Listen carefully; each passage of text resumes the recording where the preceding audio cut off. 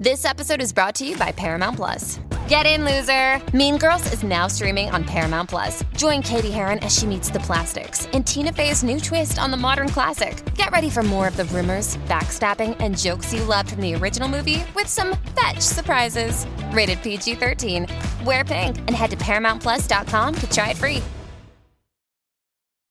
Does Monday at the office feel like a storm? Not with Microsoft Copilot. That feeling when Copilot gets everyone up to speed instantly? It's sunny again. When Copilot simplifies complex data so your teams can act, that sun's shining on a beach. And when Copilot uncovers hidden insights, you're on that beach with your people, and you find buried treasure. That's Microsoft Copilot. Learn more at Microsoft.com/AI for all. Forever Dog. On today's episode of Weekend at Bergman's, your teachers are trying to kill you. Horror Month rolls on with 2 movies about cutting class and getting cut by knives, and so forth.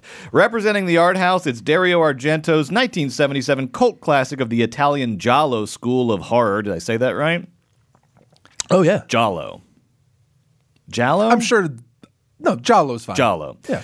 Suspiria. And representing the mainstream, it's maybe the most 1998 movie of all time, directed by Robert Rodriguez, written by Kevin Williamson, starring Josh Hartnett, Jordana Brewster, Elijah Wood, Clea Duvall, Sean Hannity, Famke Janssen, Usher, Raymond, Salma Hayek, Jon Stewart, Robert Patrick, and some other people that we'll talk about later. Joe? Are you ready? Oh, yeah. Then roll that theme song. Oh. What'd you cook up here? A little spooky version? We're going to try something.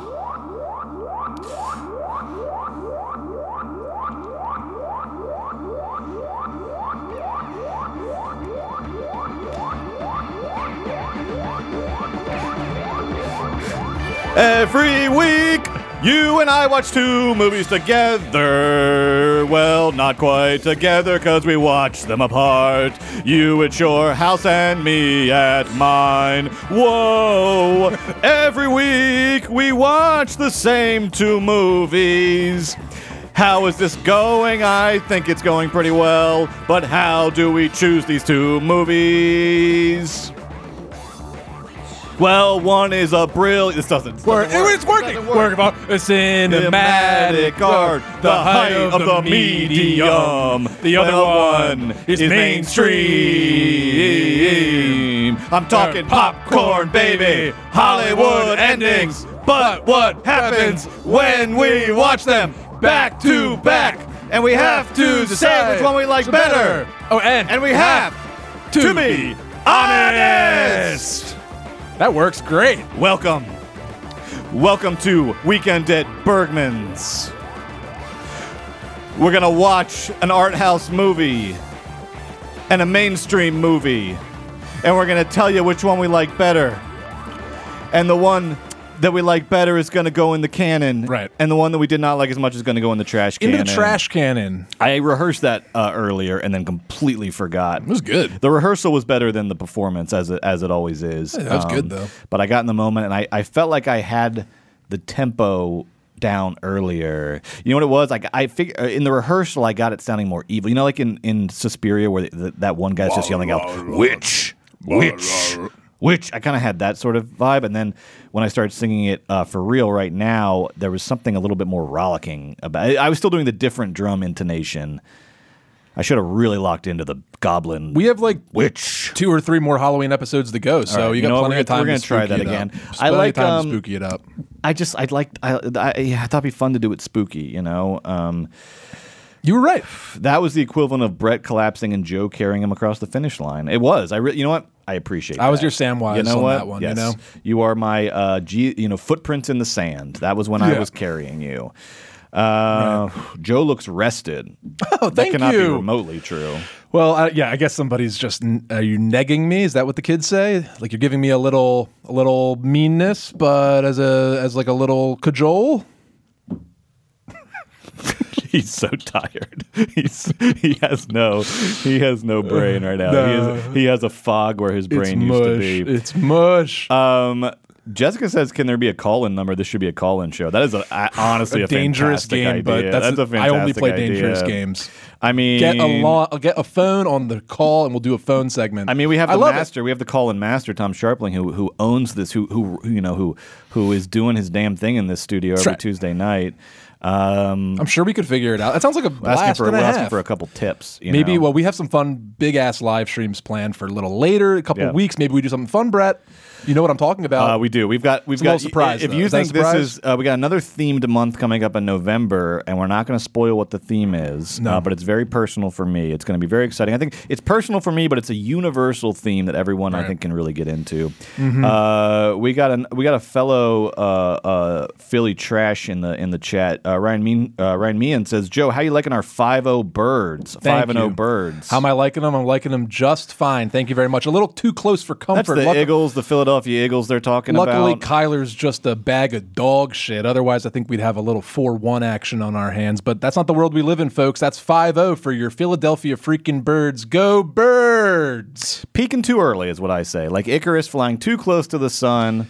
Go birds! It ain't gonna last. It's gonna be a rough first round exit for you, but you know what? I wish you the best. Whatever. I wish you the best. Fucking crazy. All right, let's start getting into today's movies. This is very exciting. We are rolling on with our October horror month. Thank we God. had a little appetizer last week with Alien versus Predator. Alien, of course, won.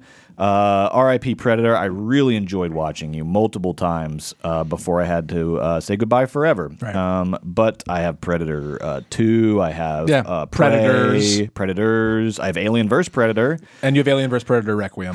None of them are quite the same. No, not quite the same. Predator 2 is wild. I did watch that with Danny Glover in L.A. And but it's not the same. It's not the same. Did you like Prey?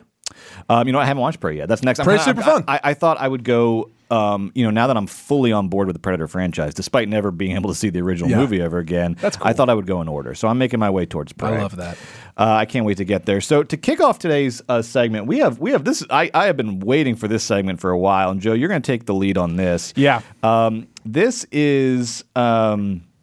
The Italian horror genre giallo, which Suspiria is one of the key examples of, right? And most of Dario Argento's work has some stylistic things, about it that are always common. Why don't you tell us a little bit about what Italian giallo is in your perspective, and then we'll get into our very fun segment. Sure. Buckle up. Long story short, folks, when there was there were mystery novels they sold in Italy and Europe, and they were all yellow, and then they just sold yellow paper, yellow covers with a big circle on them and different mysteries and such. And then they started getting sort of adapted into crime films that they called giallo. And now we associate that with horror films because very quickly these crime most your standard giallo film is sort of like a crime with a mystery, and a detective or somebody is trying to solve. An impromptu detective in the case of Suspiria, sort of. Suspiria is a little. It's advanced. It's an advanced. Susie's giallo. a detective. She becomes a detective. She's literally like doing the steps in her head. I mean, she's fucking Sherlock Holmes by the end of that thing. Mm-hmm. So you have a detective trying to solve a crime, and some of the the key sort of aesthetic quality that is a differentiator from what came before it is the gruesome deaths, which we love. We get gruesome deaths usually 9 times out of 10 of young women in giallo films. Obviously, directly influences the entire slasher genre, the American slasher genre, the American horror films of the 80s and films today. Some of the main motifs or recurring themes in giallo is like psychosexual sort of horror. Oftentimes, a man with black gloves and sort of face, sort of like a Rorschach man, is in sort of the bad guy killer that gets Scooby-Doo revealed at the end in lots of giallos. And they sort of build. So in the early 70s, they are crime dramas and there are gruesome deaths. But then as we march along in the 80s, we get a little more supernatural. And as certain creators get involved and the genre picks up steam, the movies get gorier and gorier. And we got Mario Bava. We got Dario Argento, the director of Suspiria. We've got the godfather of gore, Lucio Fulci. We've got a lot of classic directors that worked in this genre. And like you said, one of the key trademarks of it is the gruesome deaths. And Joe, is my understanding that you have compiled your favorite Giallo kills. Yeah. Your favorite Giallo kills that we're going to go through. I have not seen these. Oh, good. And warning to the chat, these are gruesome. Oh, these are disgusting. These are gruesome. They're disgusting. So if you don't like gore in movies, I mean, look, it's 1970s gore. But if you don't like gore in movies, they're disgusting. It's pretty gross stuff. But damn, it is fun. It's fun. I love it. So let's gorge. Let's get into this, and we're gonna call this segment Joe's Giallo Shots.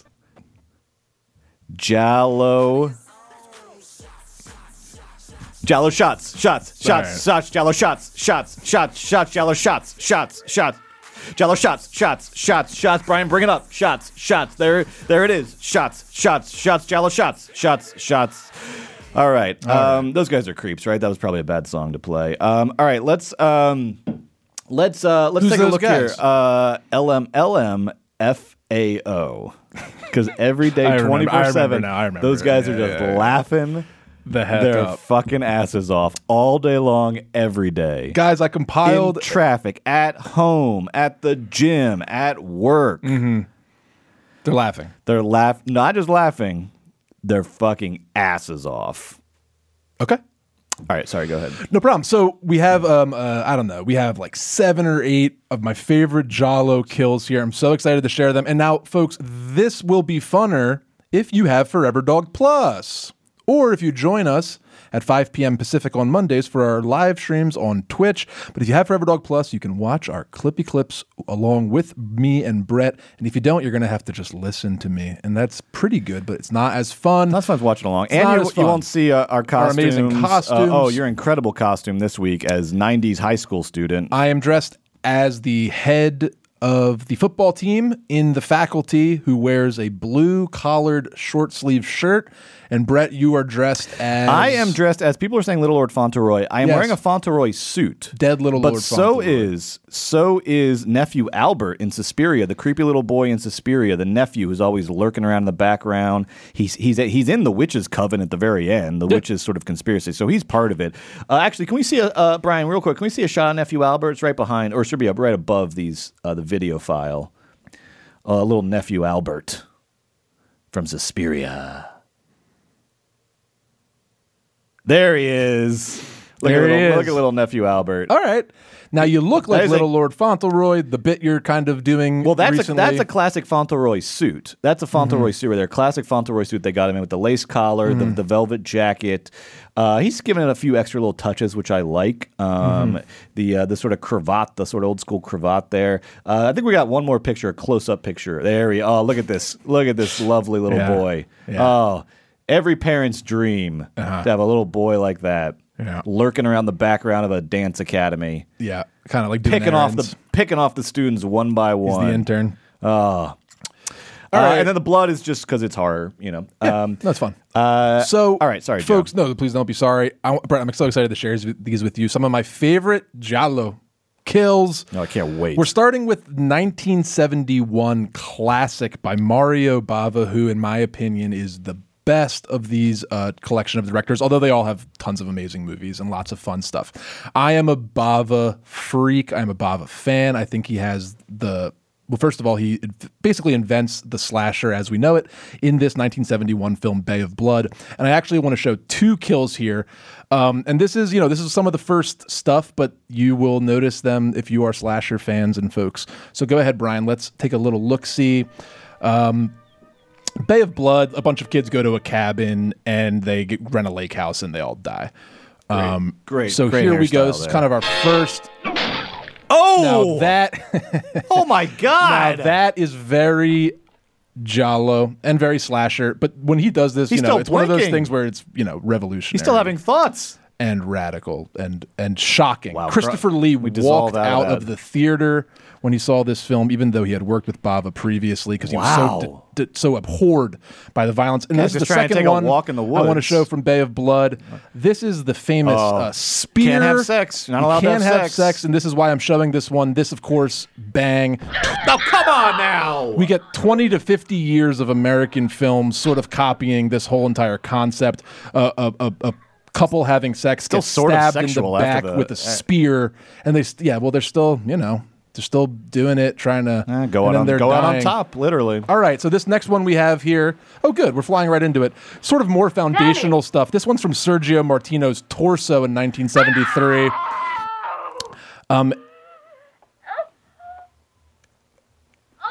Here we have multiple women being revealed to be dead, which is very on point as a motif for giallo films in general. And that's a 1973 foundational Martino film. And then my last clip here we go. Is an Argento clip from the movie Deep Red, which is my favorite, or one of my top two favorite Argento films. My ears are so loud. So this is a great example of a giallo drowning, of which there are myriad examples. That's hot water, though. That's boiling hot water. That's boiling hot water. Oh, my God. You can see the man with the dark gloves. That is classic giallo. There's some stupid bullshit YouTube stuff. YouTube shit. Brian, can we pause it for 1 second?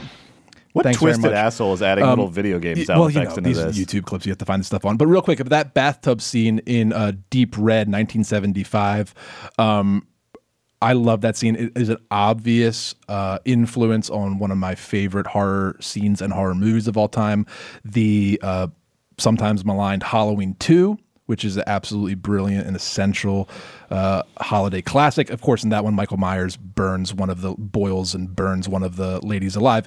In the scene where we have the spear going into two backs, that happens in Friday 2 or 3, probably 2. Basically, I watched, growing up, all the Jasons, all the Michaels, and then I just watched all the Giallos and goes, oh, they just stole everything from all these films. So these three guys, Bava, Martino, and Argento, I wanted to kind of lay as like a little foundational piece right here. This is incredible. This is you a those kills? real masterwork Cool. of an introduction to the genre.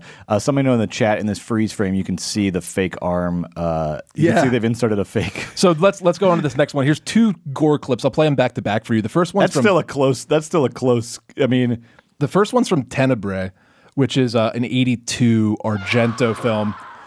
And we have cut off an arm and then splatter. And the splatter's fun, but I love this splatter when it splatters all across the wall. All right, pause it, Brian, for a second. Can we go back and see that? That is gorgeous. This is a great Argento kill from Tenebrae, 1982. And then just real quick, the clip we're going to see after this is our first Lucio Fulci clip. Fulci is the godfather of gore. Yes. His stuff is usually repulsive. And I love the clip that we're going to watch from House by the Cemetery, which is in that 80s collection on Criterion right now. Oh wow. It's really I'm making good. my way through it. It's disgusting, Brett. You're going to love when you get to the House by the Cemetery. It's fucking great. It's got a creepy kid in it for you. I watched The Keep and Prince of Darkness this week. Making my way. You watched Prince of Darkness? We'll talk about it later. Can I see it just freeze frame on the wall that when she's spraying it with her blood? Cuts off the hand. Okay, so then she has this amazing splattery, gory, bloody fake Look thing. at this. And then this is just beautiful. You could put this in the MoMA. She sprays an entire white wall just dripping with blood.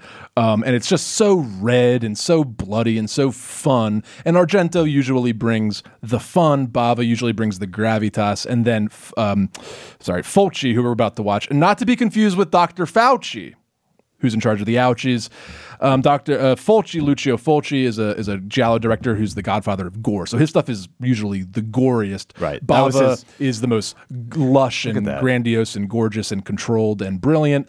Argento's is the most poppy and sort of fun-ish. And then Fulci is just fucking disgusting. So and they all Catholic have to distinguish. They all have to distinguish themselves. They all come up with a signature. They all have their little things. And these are 3 of the masters. And then Martino's an early master as well. Okay, cool. Brian, can we see this? All right, here we go. House by the Cemetery. Oh! Now, this is a zombie that's getting cut open, and we have disgusting parasites. What do you call those little things? Little maggots. Little buggies, maggots falling out of the zombie. And that's fun, and I love that. But wait for this throat slash. Look at this throat rip. A MacGruber would be proud. Just a MacGruber-esque throat ripping where the zombie is just reaching in and just ripping this guy's throat out. It's totally, absolutely vile. All right, Brian, we can pause it right there. Wow. So that's what Fulci is like. There's another kill in House by the Cemetery where a woman gets her throat slashed, and this happens in basically every Giallo movie and lots of horror movies. But God, I didn't put it in this slideshow, but there is a throat slash that is so aggressive and disgusting in House by the Cemetery. If you're a gore freak, jump right in. All right. Oh, hold on. Yeah. So Jakey Chains also noticed. We were citing MacGruber for the throat rip. Yeah. Patrick Swayze in Roadhouse, famously, that's his move. That's his signature move. That's one true. of the Good craziest one of the craziest moments I think in movie history is when you find out that Patrick Swayze literally rips throats as his like signature kill move in Roadhouse, where he's a bouncer at a bar. Yeah. Hey, maybe he loved Lucio Fulci's House by the Cemetery. And you're almost like, is he just like saying, is he just using that as an intimidation tactic? And then at the very end, he rips that guy's throat out. Yeah, it's sick. Roadhouse. Hey, maybe we'll watch it on the pod. I got another one for you. Here's 2 clips in a row of elevators in Giallo. Picked a bad time to eat this can of beets. Here's 2 clips from elevators I love. I'm terrified by elevators. The first is from 1971. I'm so scared of elevators. This is gonna be rough. Okay. So the first one's from Cat of Nine Tails, which is an early Argento. I think it's his second film after The Bird with the Crystal Plumage, which is very good. This is Cat of Nine Tails, and this has sort of like practical horror that you can imagine in your brain. Sometimes what we just watch, like it's scary, it's gross, we're all laughing, but you can't really imagine a zombie ripping your throat out. In this first clip, this has that kind of horror where it's like you can imagine stepping on a pin. You can imagine if somebody were to do this to you or what this would feel like. And it is so painful for me, like nails on a chalkboard. And then the second elevator clip we're going to see is just one of my favorite, funniest kills. Again, it's from Deep Red, which is just like full of really funny kills. Red. This is the end of Deep Red. Maybe the best of the 1975. Giallos. Up there. Certainly Definitely up there. the best of. I think it's my favorite Argento because it just keeps you laughing with these kills. And this kill is hilarious. But let's watch the first one. This is a Cat of Nine Tails Argento, and then his 1975 Deep Red kill. Buckle up, baby. All right, so here's the elevator shaft kill from Cat of Nine Tails. I don't want to take my fucking. Oh no! Oh, I had to take my head. Oh Lord, that is repulsive. His hands gripping the elevator shaft. Oh, and then the voice of the woman yelling "cookie." Just accept death. Just accept it. But the worst is these. Like you know what is you would hold on too. Like if you're. I know you're right. It's an instinct. Well, it's because the worst death in Suspiria to me is the one where she is it Susan or who is it where she gets stuck in she falls into the barbed wire That's a room. great example of this. And it's like Argento, just let her die. Let her die. But no, before she gets stabbed to death, she's flailing around in barbed wire for 3 minutes. Not cool. It's like Dante-esque. So they love to torture their characters before they kill them. Yeah. They're sadistic. But the torture is just a game for this. It's just a game. Yeah. It's Now, let's be honest. It's why we love and watch and revere these films. Yeah. It's like the Method Man track from the first Wu-Tang album, where they're just like coming up with ways of like torturing each other to death. It's just like it's a game that's like it's a game of the imagination. Yeah, it's the best. God bless you, Giallo. It's the best. Okay, let's see the elevator kill from Deep Red. This is towards the end of Deep Red, too. She gets her necklace stuck I know this. in the I know this. Elevator. Oh, no. Oh, the elevator's coming. Oh, she's no. hurt. Oh, no. We got another YouTube sound. Another Thanks YouTube so sound much. effect. But we did get the whole entire head cutting off. The one there. thing, though, that kind of Argento, his one mercy is that when you see Argento blood is so fake and stylized that it kind of takes you. It's sort of it's a very nice way of saying like, this is a movie. This is a fucking movie. That's sort of like my. If that's sort of my thing I don't like about Argento is, well, we'll talk about it more when we talk about Suspiria, but you're 100% right, Brett. There's a lot of like forgiveness, a lot of letting the audience off the hook, and a lot of fun to be had in his films, which makes it less scary. Yeah, Ben Cox, sorry, we'll get into this when we talk about Suspiria, but it's so funny that there's just a room full of barbed wire in a dance academy, and we all just go along with it. It is. That's when you know that like Suspiria, it is just a horror house. It is a dance academy in surface only. It is a house of horrors. And then we're going to end with 2 clips here. One of my like fascinations in film is the use of animals in film. So I wanted to do some animals in Giallo. Again, oftentimes we're getting sort of that Rorschach-looking character with the fedora and the gloves as our murderer. But sometimes we get something more fun, especially as the 80s come and they're trying to one-up each other. Let's go ahead and take a look at this first clip from 1981's The Beyond. And we will of course we will definitely talk about Goblin when we get to Suspiria. Yes, proper. Goblin will be like everything about Argento for me. But Fulci in the beyond. This is sort of like his nightmare vision. There's not a whole lot of coherence to this film, but it works coherently as a nightmare and is really, really brilliant and very scary and tons of stuff. And Brian, could you go ahead and roll the clip? It's kind of long. I don't think we'll watch the whole entire thing, but this is a bunch of tarantulas crawling on top of a man and ripping his face off from the beyond. He's dying. He's dying as the tarantulas eat him alive. Let's just watch a little bit of this. Watch our viewers. And if you're just like on the subway, just listen to a man's face get eaten by tarantulas right now. Oh, his nose is like coming off. Now, this is Fulci. This is, like I said, the godfather of gore. His movies are... Fulci's in it for one reason only, for this. He's in it to win it, right? Yeah.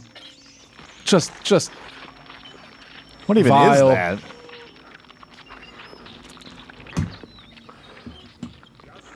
The camera is so close. Yeah, it's great. You can really see He's like pulling his tongue out through his nose or something. Fulci's so great. Like, he can get that close, and like whether it's a drill going into somebody's neck or a spider ripping your face off, his practical effects they are very, very insanely well done. The chat is tapping out. We can move Brian, on. No, not the tooth. All right. Let's go ahead. And you can watch it at your own leisure to the end of Phenomena. Phenomena. So Phenomena, Argento, 1985. Now he, Suspiria sort of starts this thing where he's like Fulci. What the fuck? Fulci's the maybe. Well, I'm a Bava guy, but Fulci's the funniest one. Fulci. Fulci was like, "Oh, I get what we're doing here." Yeah, he's like, "Oh, okay, yeah." He's like, the Terrifier guy of Giallo. So, Phenomena. 1985. This is sort of like Argento. One of my least favorite Argentos is Inferno. It's on that 80s collection on the Criterion that's out right now. I rewatched it. It's fine. It's sort of like Suspiria without all the good stuff from a visual perspective. And then he sort of goes with this like sort of like sci-fi, surreal-esque sort of, stuff. Here is the end of Phenomena with Jennifer Connelly. And it brings a smile to my face every time I watch it. We get 2 kills for the price of 1 here, folks, to wrap up our Giallo shots.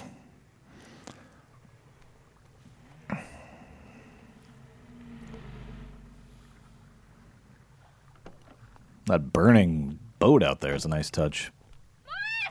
Jennifer?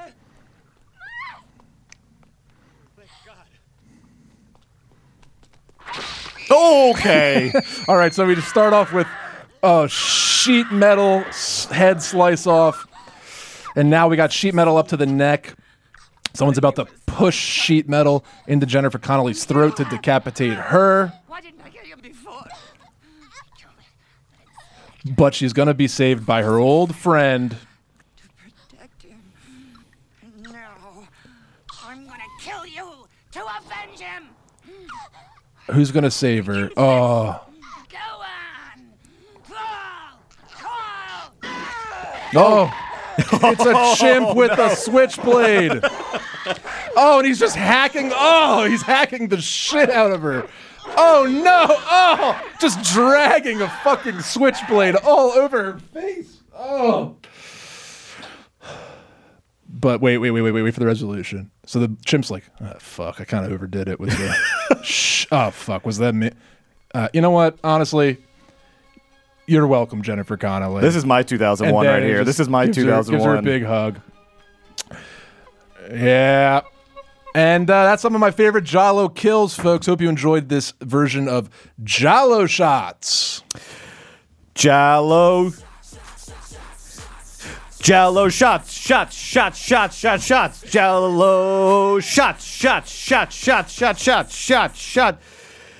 I mean, Giallo, what a fun way to approach movies. Yeah. Not like, it's not like Kenneth Lonergan sitting down and be like, how can I, makes me sad. How can I make it so sad? Argento's like, all right, what has literally never been done before? What would be the funniest thing that could possibly happen right now?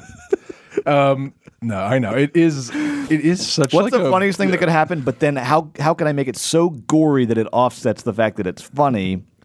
And so Sometimes. you're just oscillating between the joke of it and the horror of it, like this, pinball. I think that's why the What a films, great way to I think that's approach why the making films are movies. so still fun to watch. I might be yelling because I had to turn my It understands audio down. what All right, the come back up.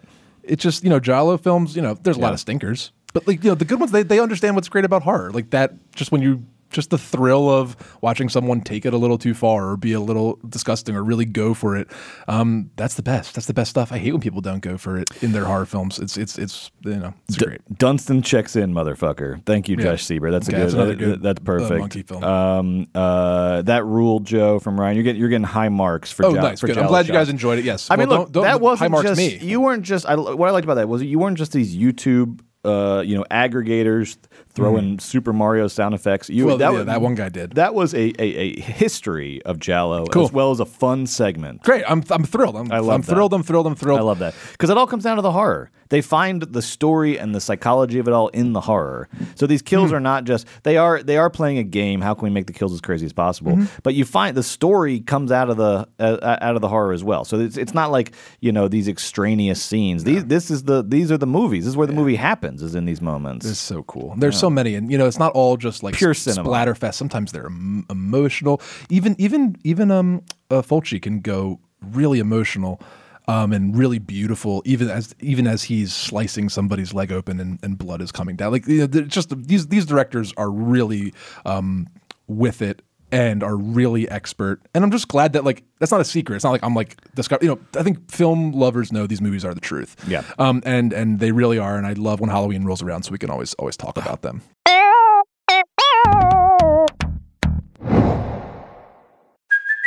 Hey, it's Kaylee Cuoco for Priceline. Ready to go to your happy place for a happy price? Well, why didn't you say so? Just download the Priceline app right now and save up to 60% on hotels. So whether it's Cousin Kevin's Kazoo Concert in Kansas City, go Kevin, or Becky's Bachelorette Bash in Bermuda, you never have to miss a trip ever again. So download the Priceline app today. Your savings are waiting. Go to your happy place for a happy price. Go to your happy price, Priceline. This episode is brought to you by Paramount Plus. An unlikely friendship begins in the Paramount Plus original movie Little Wing, starring Brooklyn Prince with Kelly Riley and Brian Cox. Reeling from her parents' divorce, Caitlin steals a valuable bird to save her home, but instead forms a bond with the owner, leading to a new outlook on life. Little Wing, now streaming exclusively on Paramount Plus. Head to ParamountPlus.com to try it free. Rated PG-13.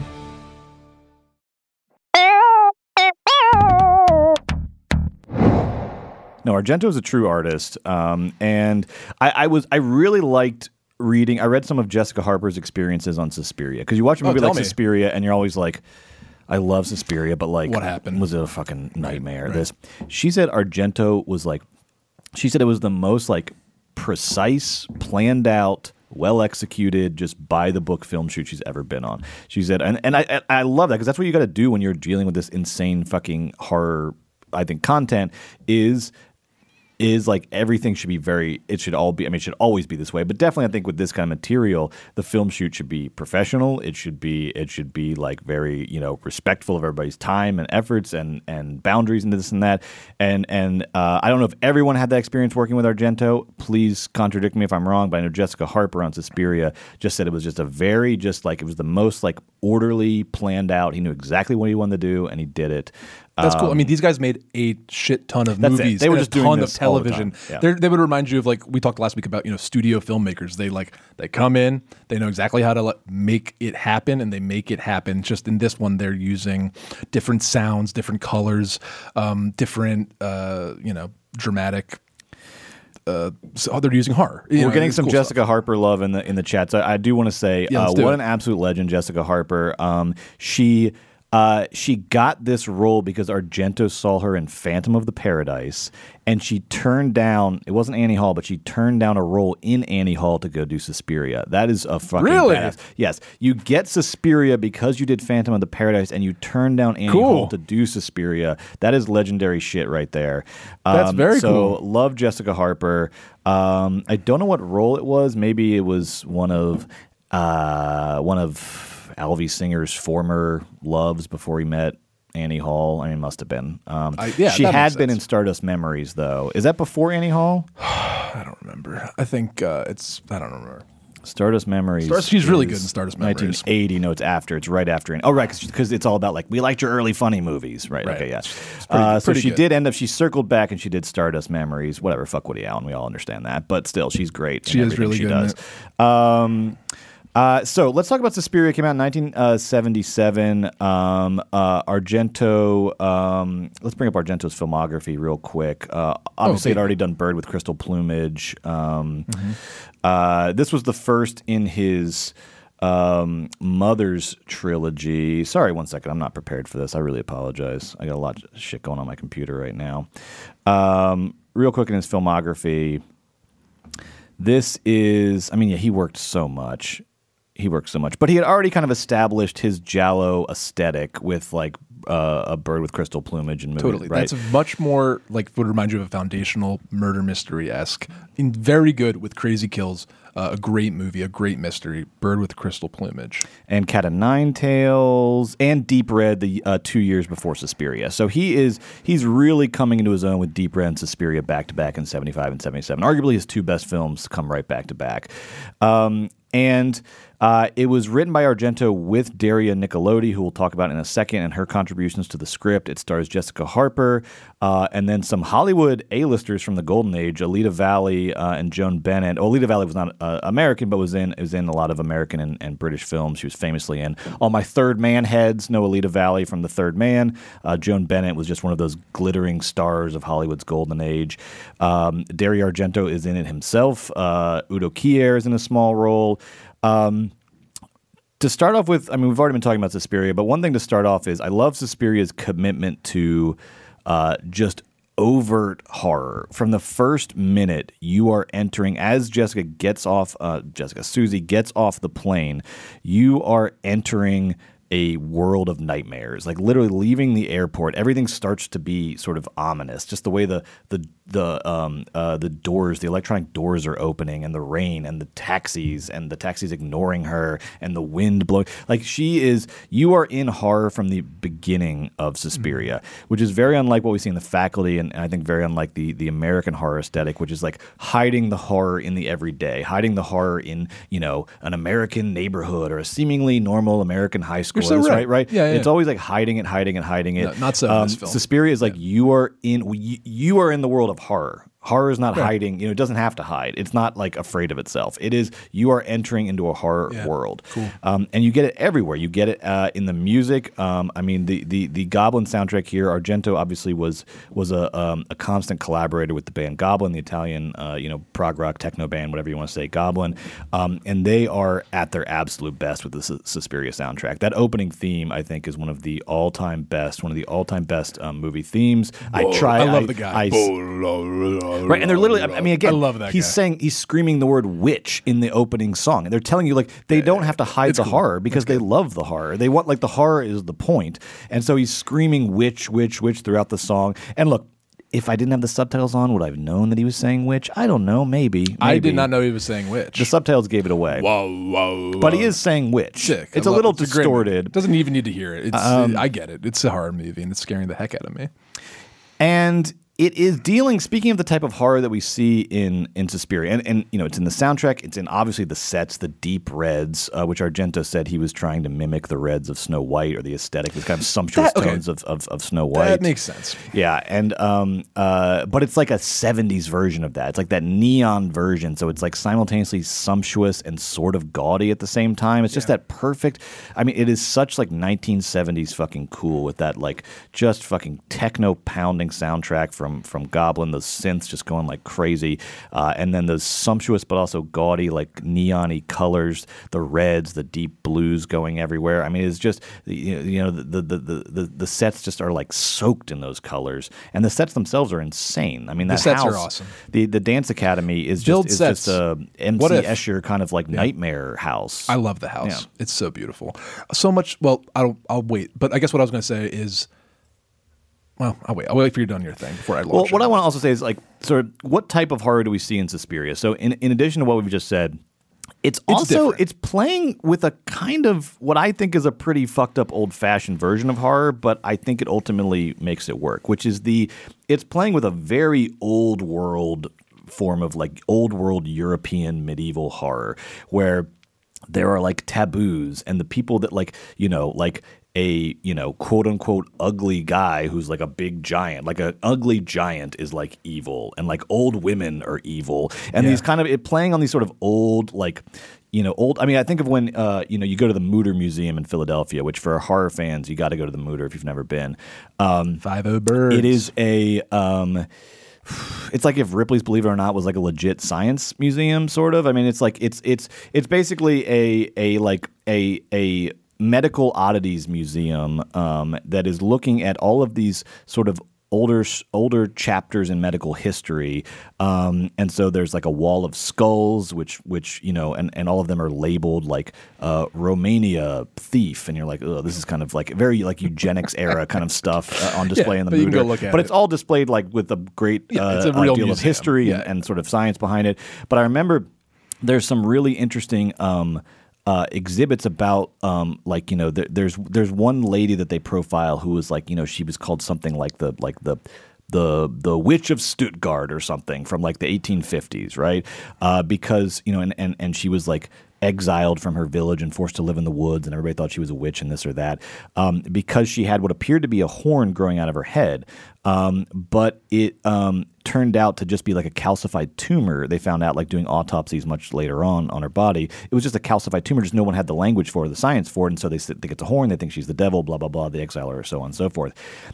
Suspiria seems to be reaching back over centuries of science, back into these sort of old world medieval taboo sort of forms of horror where like things like age and like not being married and like being big and kind of like quote unquote ugly, these things become the sources of horror, and there's no turn. The people that are identified, that like, it's not like the giant that they call ugly turns out to actually be sweet and kind. No, he's one of the killers. He's doing the dirty work for the witch coven at in the Suspiria house.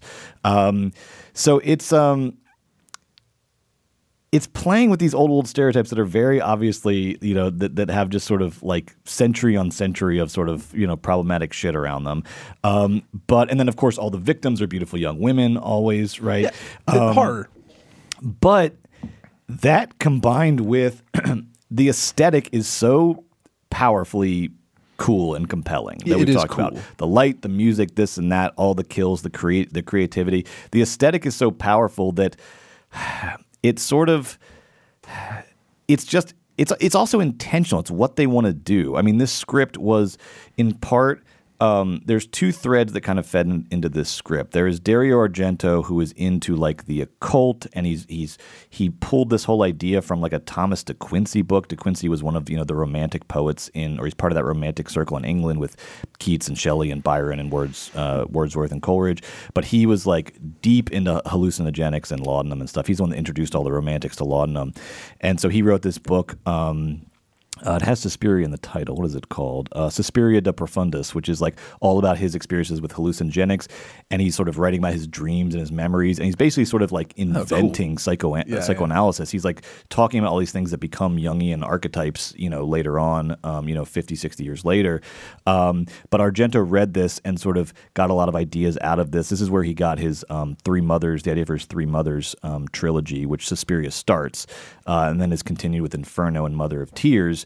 And the idea for that was there were these like sort of evil maternal figures that are the sources of all the world's sorrow, and they are the mothers of sorrow. He's Italian. Yes. And what you're trying to say is he's Italian. Yeah. And so that's sort of what he's feeding into the script. And then his co-writer, Dario Nicoliti, was really into like European fairy tales, and particularly sort of the darker European fairy tales, Bluebeard, Pinocchio, Snow White, like I said. Yeah. And so she's incorporating those threads in. And so they are, I guess that's what salvages it for me, is that these old world European sort of fairy tale archetypes are being utilized intentionally and then are being combined with this incredibly contemporary 70s like aesthetic of the Goblin soundtrack and the lighting and Italian sunglasses, and like it's just so cool. It's just a fucking cool fairy tale, so that it ultimately becomes an exercise in style. And so I don't really worry about these sort of medieval archetypes that are being used. I do want to circle back. I'm not going to do it right now, but I do want to circle back on the sort of the how do we want to say this? Using older women as like the villains, both in The Faculty and in this, and particularly using actresses who were sort of A-list glamour actresses early in their careers. I want to circle back on that because we see it in both movies. But I'm gonna stop there for now. Well, I can't wait to talk about that because older actors that are women that come back to do horror movies, and that's one of the great joys. All right, let's talk of life. about it now. Let's talk about it now. Okay, great. So we have in Suspiria, we have Joan Bennett and Alita Valley, like we said, who are both. Joan Bennett was just like, in all the 1930s sort of MGM-y movies. She got into a lot of the noir movies. She's in Scarlet Street with Edward G. Robinson, which is an incredible movie. Never seen that. You would love it. Scarlet Street's amazing. Yeah. Alita Valley, of course, in The Third Man. And then in The Faculty, we have Piper Laurie, who was in The Hustler and in a lot of movies. The Faculty is absurd. Or it's like the cast is extraordinary. It's better than Ocean's 11. It's insane. It's the cast that Christopher Nolan would get now. Harvey at the height of his powers, just casting all of Hollywood. So here is the pros and cons to me of this sort of using older actresses, particularly actresses who had previous careers as sort of, quote unquote glamour actresses. I'm just using the Hollywood terminology here for this. Here's to me the pros and cons of it. I'll start with the pro. Well, the pro is that don't you want to watch actors it's fucking fun as hell. Don't you want to watch actors act? It's fucking fun as hell, and it provides just such a great such great late career opportunities for these actresses. So that's what makes it fucking awesome. And of course, Suspiria. Yes, these are good movies. This is great. But I'm sorry, I'm listening. And of course, the originals like Betty Davis and Joan Crawford. Yeah, I was going to Whatever Happened to Baby Jane, right? Do you not want that movie to exist? Of course you do, right? So the fun, the performances are what is the pro about it. Is the performances themselves and the opportunities that these movies provide these actresses to do something cool and weird in the later stage of their career. That's the pro of it. The con to me is that what is being communicated to us is, and I think this is very intentional, is that we are. Because it's not like actresses who have been doing like theater their whole lives and were never like marquee names and then show up in something. I'm not talking about that. I'm talking about this specific trend of using like actual stars, A-list stars in the later stage of their career in horror movies. We are meant to take into account the change that they have undergone, that time has, that the natural change that time that has occurred, right? We are meant to like see the change in their appearance, the aging process, as something insidious.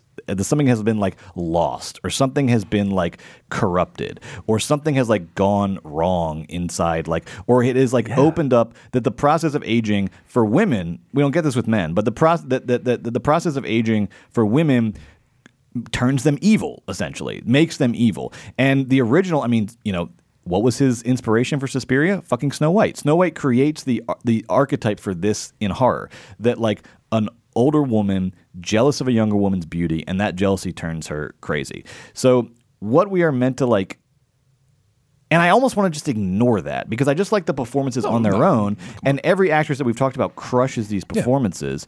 But that is the implicit, unavoidable suggestion, is that in losing, quote unquote, and again, I'm totally speaking in like the language of tropes in Hollywood movies, in quote unquote losing their youth and their beauty or whatever. All these people are fucking gorgeous in these movies. Alita Valley is fucking gorgeous.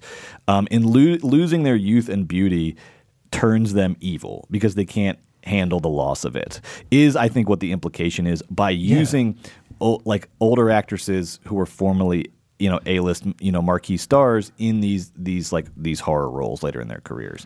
So that's the give and take of it for me. Yeah, okay. So women in horror older women in horror, older women in film. These are obviously, we could talk about them forever, and people have, and we should, and it's endlessly interesting and fascinating. But Brett, yeah, I think that what you're saying is, isn't it like what could possibly be scarier than aging and dying and your body collapsing? And if women get older too, and there's plenty of old. This Suspiria doesn't slap me as problematic in whatever. I mean, everything could be. It's a horror movie. Aging and your body failing you and falling apart and turning you into a literal skeleton is scary. It happens to men, it happens to women. Now, this is the Mother trilogy. Happening to a woman isn't just like for fun because he wanted to cast a woman. It's because he's thinking about women and mothers and witches, women. What I'm saying is like, yeah, I wouldn't dismiss this as like inherently problematic. I dismiss it as inherently a movie about women. I guess what I think is interesting about it is that unlike in Snow White, that theme is not really made explicit in Suspiria. You could say that the witches' coven of older women have like some jealousy of Susie. You could say that. They do remark on how beautiful she is when she comes in. So there's a little bit of it, but it's certainly not as explicit in Snow White. And so what's interesting to me is that it is completely a like subtext to the movie based on the fact that the audience knows that Alida Valli and Joan Bennett used to be these like young gorgeous starlets doing MGM films in the 1930s. So it's a complete sort of like subtext around the movie that the audience is meant to, because I mean, in whatever happened to Baby Jane, it's a little more explicit. So it is often made explicit, but here to me, it's just sort of this implicit subtext based on your knowledge of these actors' career arcs. Yeah. I think what are you saying though? That you're just saying it's interesting, it's bad? I would say it's like because the ultimate problem is that if these themes were like universalized, regardless of gender, then they would become much more easy to accept. Because yes, of course, we all struggle with aging and with the loss of youth and with the senses of jealousy towards the upcoming generations. We all struggle with that, but I don't see men in cinema ever dealing with, if anything, you get like, Harrison Ford gets to they never, like have him deal with that kind of stuff. Male so I think it's just not in horror. It is not like implicit. It's a theme that could be universal, but it is not applied universally. And then it's pretended as though like the female characters themselves are like inventing this jealousy or this sense of loss, when it's like the culture itself is reinforcing that. The very culture that's making the film is like reinforcing that sense. So it's just like did you I love the performances. I love that when actresses at the end of their careers get into horror movies. It's the best. It's the absolute Jessica best. Lange in American Horror Story. It's the absolute best.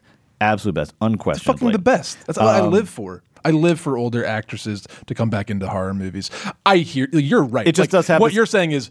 Isn't that it? Like, this interesting cultural subtext look to at it this. that is worth looking at. Which is like the most interesting thing about horror. Like we could talk about the politics of horror like all day, and it is so interesting. But sometimes I do think that like, hey, you're right. Like it's sort of irresponsible almost sometimes of these male auteurs to not only murder these women, but have like complete and total philosophical and narrative control over their lives. That makes it scarier sometimes. Very interesting genre. I'm a big fan. I mean, Susie in Suspiria is maybe not like as full on badass as Sigourney Weaver in Alien, but Susie kills all the witches and runs out of the door. Susie solves the mystery. Yeah, burns them all down. Very uses some Sherlock Holmes shit to solve the mystery, figure out where the witches are hiding, and then stabs the mother witch of them all. Yeah. Oh, that final sequence. I'm not saying what you're saying isn't true. I'm saying what you're saying is true. We got to talk about it. And sometimes in good movies, it's an interesting thing to think about.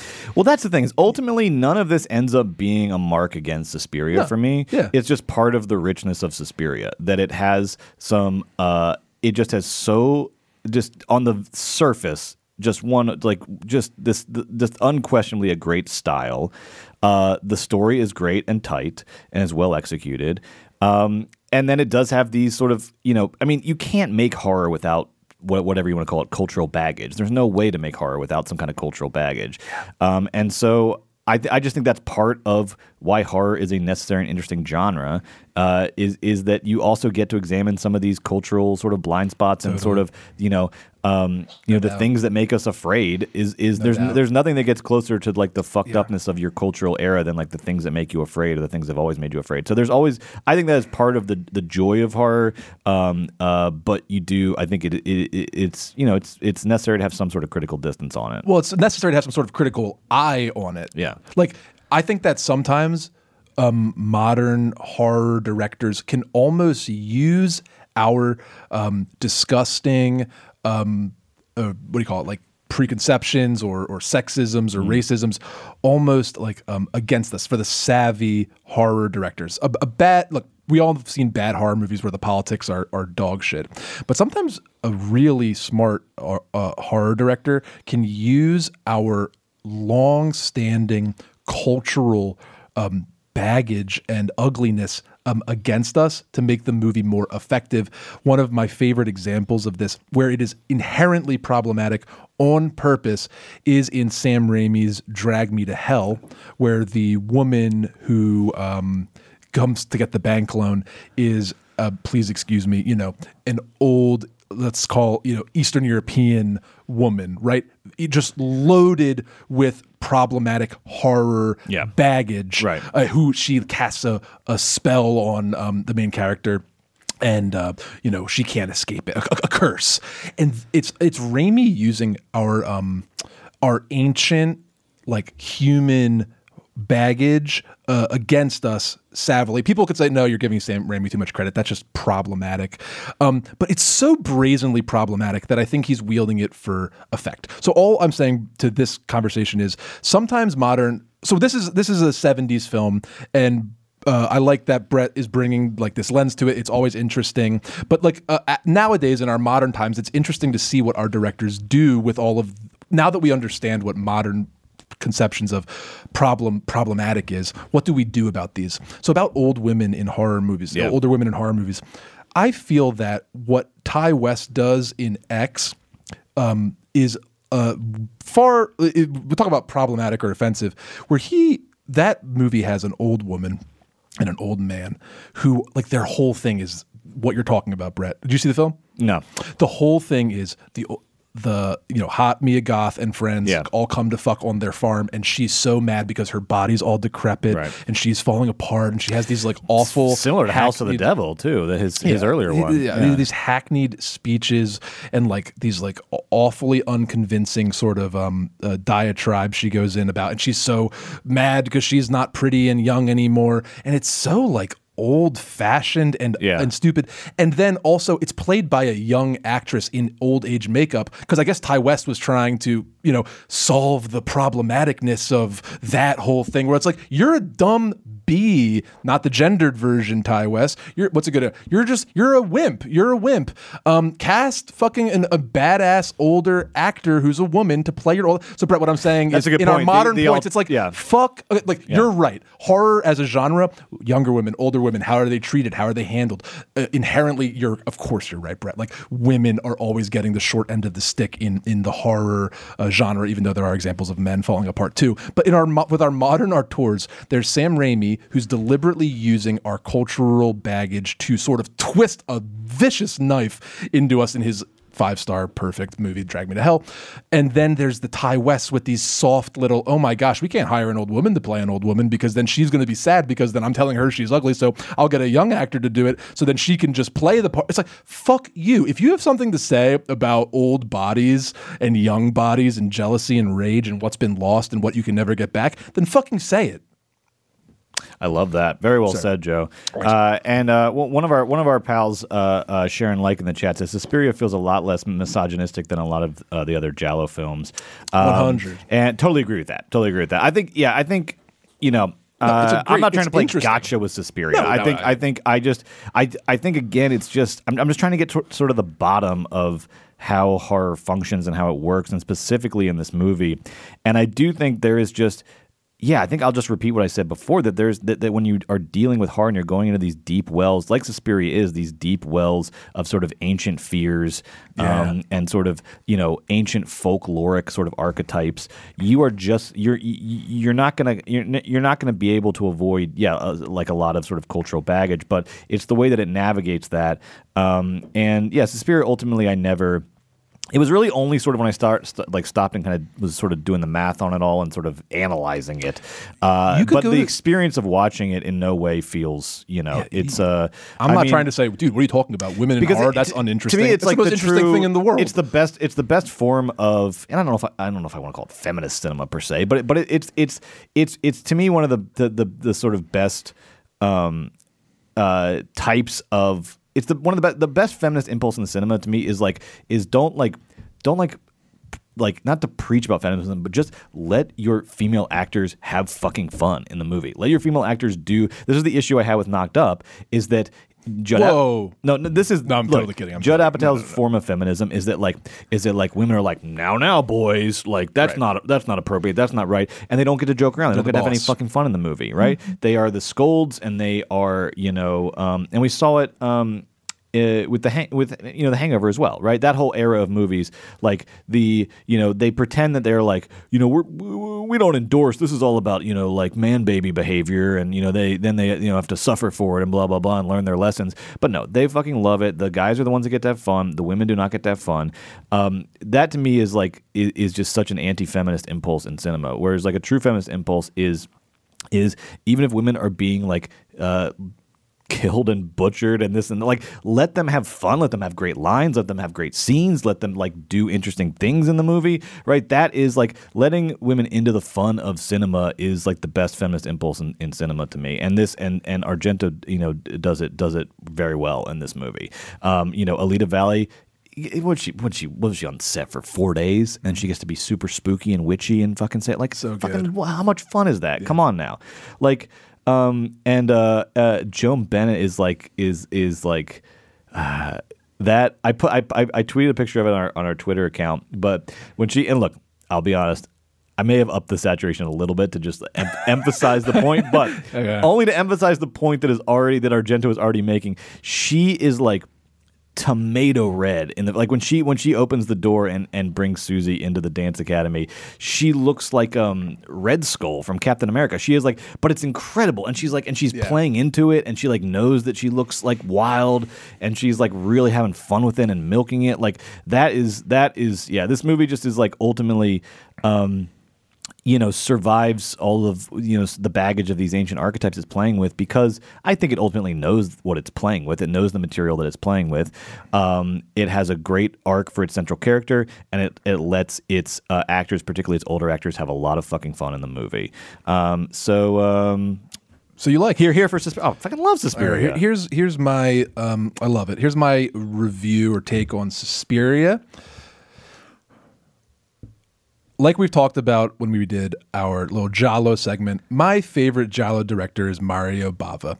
I think that Mario Bava has a bit more groundedness or a bit more control, while the scares are just as scary and the colors are just as powerful in Bava films than Argento. Sometimes for me in Argento films, and it happens a bit in Suspiria, there is a lot of people, this is my criticism, excuse me, there's a lot of people helping Argento succeed. A lot. Namely, let's start off, usually 9 times out of 10, it's Goblin. Goblin, the score writers and his collaborators, they make these movies, man. These scores are like, yeah, his kills are extraordinary and extreme, but the scores do sometimes I feel like a lot of the heavy lifting.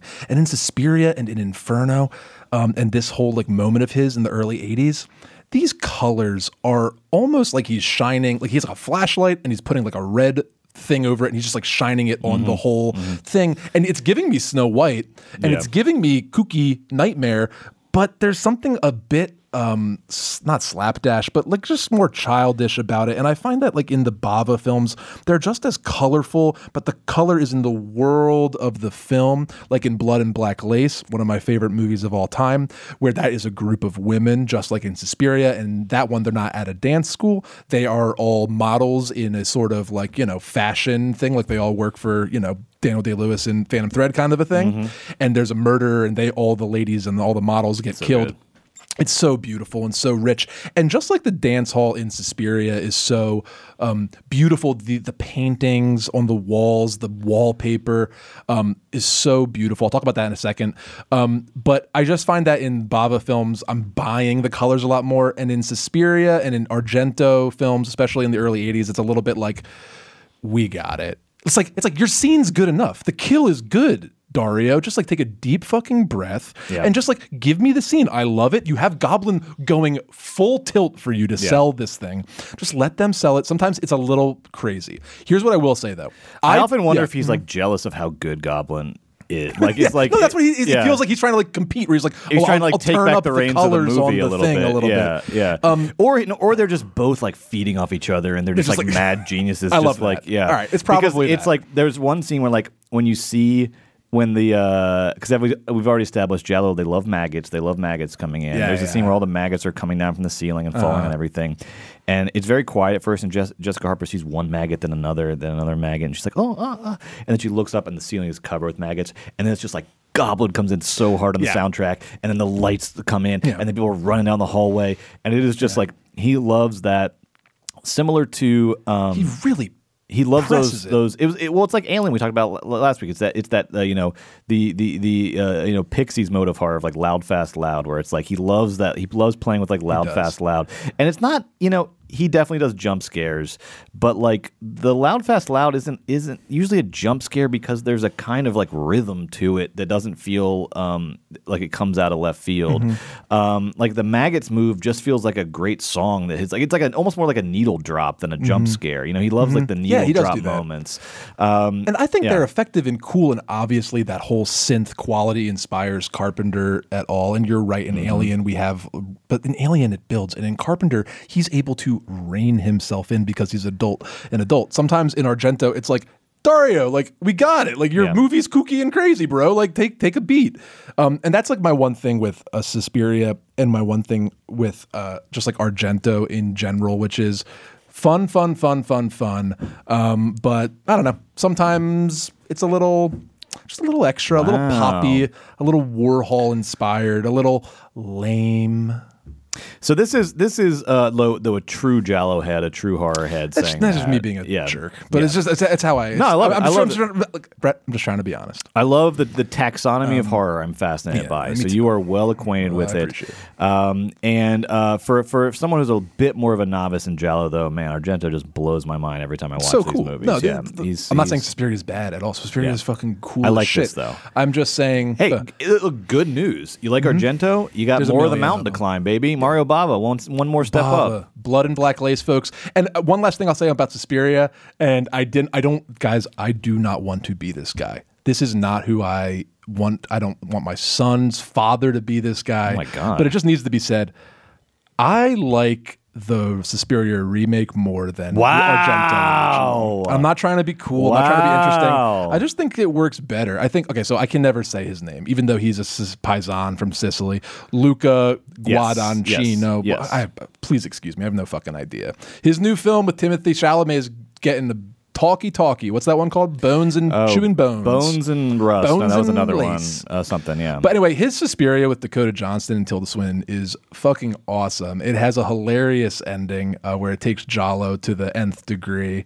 And I think just like post Black Swan, and not to give Aronofsky any credit in the horror field because he is a bum, but Luca is really able to build. We like Pie.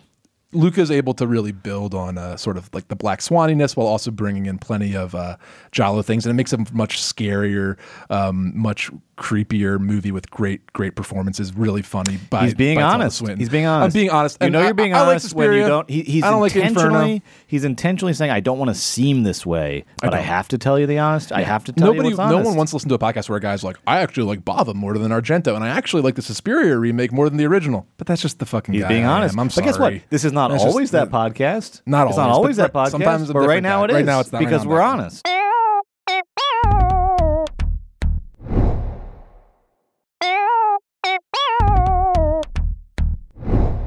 Before we get to the faculty, Joe, the new king of segments. Oh my gosh. Oh my gosh. Make way for the new king of segments. Come on, man. Joe, take it away. What do you got? Well, last week, folks, I peppered you with a couple. What else am I watching this Halloween seasons? And I wanted to just bring you a couple quick reviews. Brett, if you've seen any of these films, go ahead and go ahead and stop me. I like the role reversal here. You put me on my toes. I put you on your toes. That's right for spooky season. Also, it comes with a bit of an announcement. It's a gentle announcement, but one I hope that you enjoy. And famously, Brett is wonderful at social media. Brett is a great user of Twitter. He's great at the Double Threat Twitter. He's great on lots of Instagram. He makes funny videos and such. And everybody says, not that they want me on social media, but just like, why isn't Joe pulling his weight? Which is like, good point. Okay? It's suspicious that you're not on there. It's fine. Yeah. But you've been looking for your platform. I've been looking for my platform. And since this is a movie podcast, and since all I do is sit around and watch movies, I thought it would be fun if I got on Letterboxd. Joe's on Letterboxd, or he's gonna be on Letterboxd. I'm on Letterboxd now. So for Twitch streamers, it's Monday, so you can go search. I guess you could just search Joe Cilio. You'll find me by Wednesday when the show comes out. I'll have it kind of like set up and understand it a bit. Here's my goal on my Letterboxd: have some fun, talk to y'all about movies, follow you guys, see what you're watching. I haven't reviewed the Bergmans yet. I'll get my Bergmans lists in there, kind of what I'm watching for Halloween. We'll get some Halloween movies in there, do some reviews and such. And then later on, Brett, this is what I'm really excited about. I love talking about movies, but I kind of like writing about movies like a ton. I want to do some reviews, and I want to do some fun runs. Maybe we'll watch a bunch of John Ford movies, do a run. Maybe we'll watch a bunch of who knows? What's some Judd Apatow movies? Whatever. I'm just kidding. But we're do some fun runs. Maybe we can watch some westerns. Blah blah blah. But I'd like to talk about film with you guys on Letterboxd. It's my new thing. Thank you for the plug. Follow me on Letterboxd. Joe Cilio is my name. Reviewing movies is my game on Letterboxd. We'll put his link to Letterboxd in the show notes when the podcast comes out. Click on that. But how do they find your Joe Cilio on Letterboxd? I'm not sure how you find someone on Letterboxd. I assume you just search users Joe Cilio. My little moniker, it's Joaquin Phoenix with his tinfoil hat from Signs. So you can that's me. Follow me there. I do have a little review that I'm going to spoil now. So this is sort of... Sorry, I'm just coronating the new king of Letterboxd. I thought the climax was going to come in earlier. I just want to talk to Bergman's heads about film. I want to see what you guys are watching, get some new recs from y'all. Thank you very much. So just a little peppering of what you might get on Joe's Letterboxd, a quick rundown like I did last week. Hold on. We're about to get to the climax. Okay. Long live the king of Letterboxd! Bow before him! It's fun. It's like a social media just for movies. Bow before his lists! I know it's been out for a decade. I never really figured it out.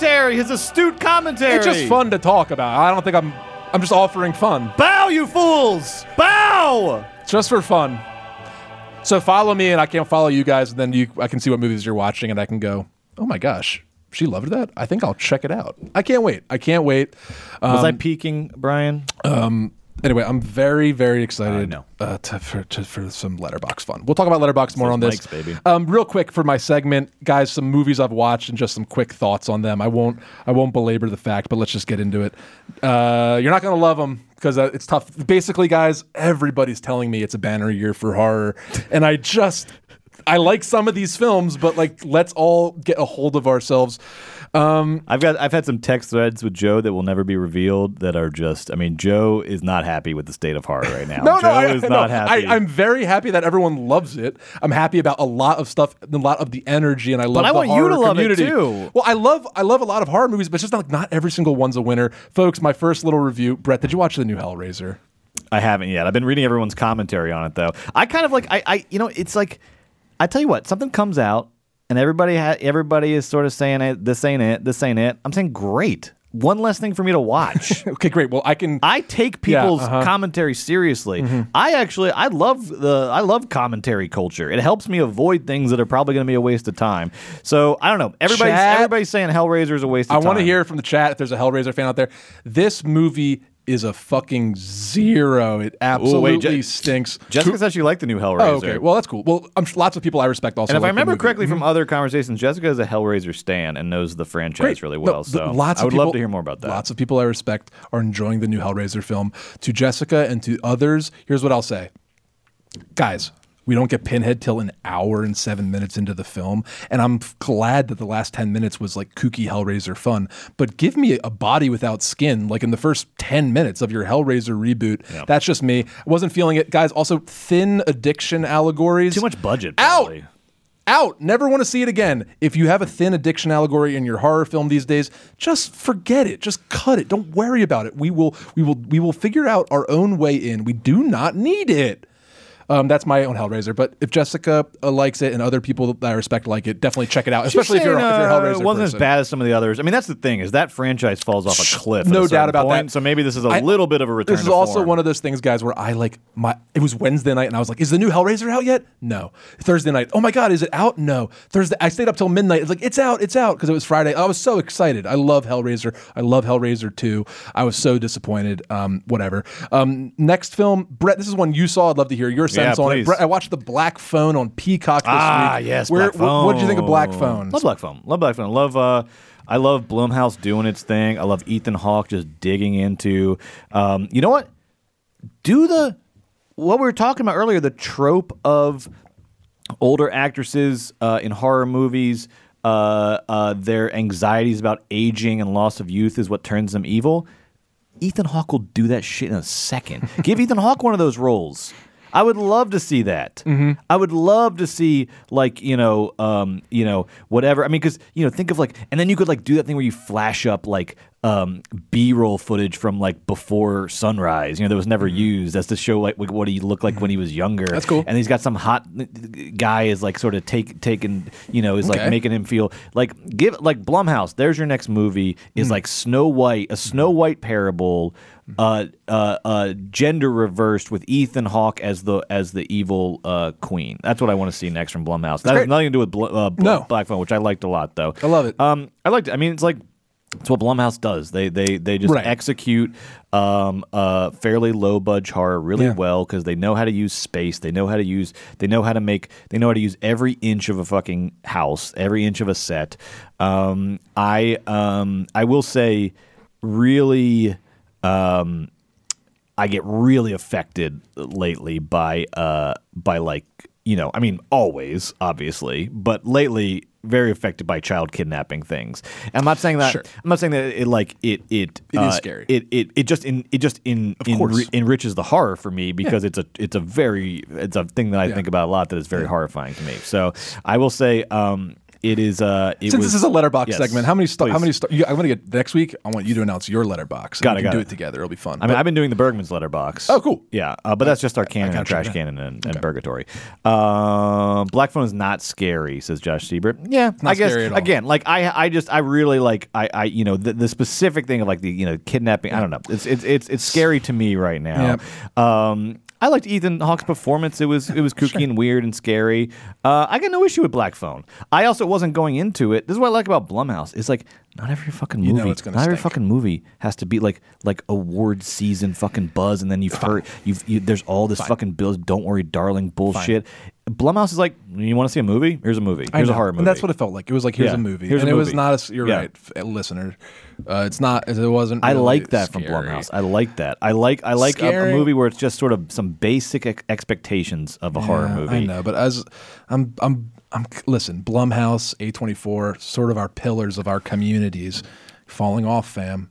I kind of need the Blumhouse community. Everybody's the falling to off. Pick it up. Everybody's falling off. Not necessarily. Well, I guess that's kind of my thesis. But there are some Everything people. is falling off. No. Look, the movies are shit right now. But you have Ethan. Okay, look, Scott Dickerson and Robert Cargill. And they work with Ethan Hawke on shit, Sinister. and they're making us pay for it. Sinister, though not perfect by any means, is a scarier, funner movie than this new effort, Black Phone. All right, Judge Siebert's shaming me for being afraid of. He says, I told my kid that the kidnapper was named the Grabber, and my kid laughed and laughed and laughed.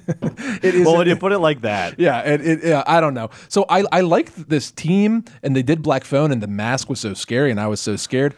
The movie isn't scary. It doesn't really work. Ethan Hawke is a great actor who I love, but again, Scott Dickerson's obsessed with these ghost kids. Does not work. Ghost Kids not is bad. scary. Ghost Kids is a bad move. I don't like the Supernatural. You want your kids to be stolen? You watch your Prisoners, an amazing movie. You watch your Split, an amazing movie. Terrible. The ending of Prisoners? Are you kidding me? Prisoners is legit. Split's legit. Black Phone out. I think Prisoners is Villanueva's best movie. I agree. Yeah. I completely agree. Me and you see eye to eye on that I think one. it's his absolute the best movie. It's a 5-star. Because it's the only movie that digs deep. Everything else is just fucking amazing, dude. Everything else is just aesthetics to me, and the rest of his canon is just Man, all aesthetics. you're singing my right? favorite song. I mean, I bet Sicario maybe second, to be honest. I agree. Right? Because me and you are aligned. These are the only movies that are have a visceral fucking gut punch to them. Everything else is just I'm they're good. Watching the best storyboards I've ever seen in my life for 3 hours. I agree with you. All right, me and you there were we go. some potty There we on that Cheers. one. Cheers to that. And then my last one of the week. Yeah. This is a wreck. This is a wreck for all you wreck heads out there. It is on that 80s collection I keep mentioning. Near Dark. Never saw it before. Catherine Bigelow's Near Dark. I love Near Dark. That's What'd a you film. Think? Isn't that a fucking film? That's a fucking film. Near Dark is so fun, but Near Dark also rocks. hits. It fucking really it hits some nerves, but it's so fun. But it never gets to the edge of kitsch, but never quite goes into kitsch. It maintains its sort of visceral starkness to it, in the plot. Yes. Oh, what a balancing act Near Dark is. Near Dark fucking rules. And Couldn't agree more. Oh my God, Bill Paxton, R.I.P. What a fucking He's so what a fun. champ The in that movie's so movie. good. Catherine Bigelow's great. Yeah. The movie's better than your standard action fare. It's deeper than your standard vampire fare. It's never boring. It's very scary. It's sparse. It's about some of my favorite. Thinking about America, I love a movie focusing on the liminal areas of America. A Western aesthetic. Give me a Western aesthetic in a horror movie every day of the This week. movie's gritty, grimy, and wonderful. I love Near Dark. Anyway, Brett, Near Dark guys, follow me on rules. Letterboxd, not because I'm trying to build a big Letterboxd thing, but because I am really excited to be able to blast my opinions about movies into the phone morning, noon, and night. And I hope I want to hear your opinions too, and then we can all learn and talk to each other. And I'm just very excited about Letterboxd. I'm 10 years late. It's going to be fun.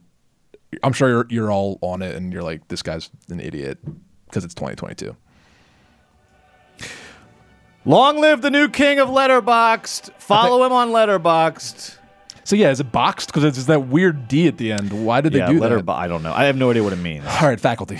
All right. The faculty, I thought for a little bit, I was like, "Oh, is the faculty going to go in my Weekend at Bernie's Predator category of movies that I really did not have high expectations are, but surprised me?"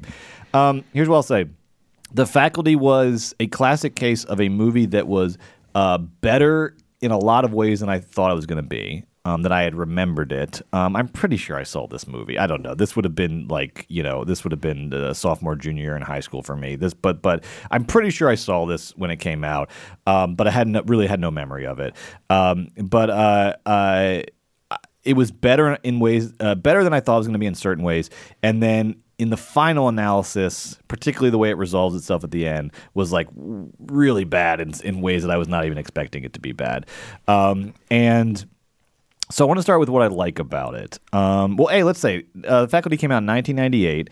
And again, like we said at the beginning, you could not get more 1998 than this movie. Directed by Robert Rodriguez. Hot off Dawn to Dusk. Thank you. Yes. Yeah. Robert Rodriguez was doing the damn thing. The Austin scene with Linkletter, but was more in the sort of Tarantino camp in terms of style. Of course, they worked on Dawn to Dusk together. This was the eventual writing credit went to Kevin Williamson, who famously wrote Scream, right? Started the Scream franchise 2 years before this. But it was a story. It was originally concocted in 1990 by these two guys, David Wechter and Bruce Kimmel, who were sending it around Hollywood. No one was biting. But then the classic Hollywood thing, as soon as Scream hit big in 96, 97, whenever Scream came out, then suddenly it's like, after Pulp Fiction, these waves where it's like Hollywood is like, I need more Screams. I need more Pulp Fictions. Ooh, a Scream. So the faculty was in that post-Scream wave of a lot of hot teenage actors in horror movies that had a sort of meta awareness to them or a sort of wink and a nod thing. And so they took this story, the faculty, they gave it to Kevin Williamson, and they said, do the Scream thing. Do the Scream thing to the faculty.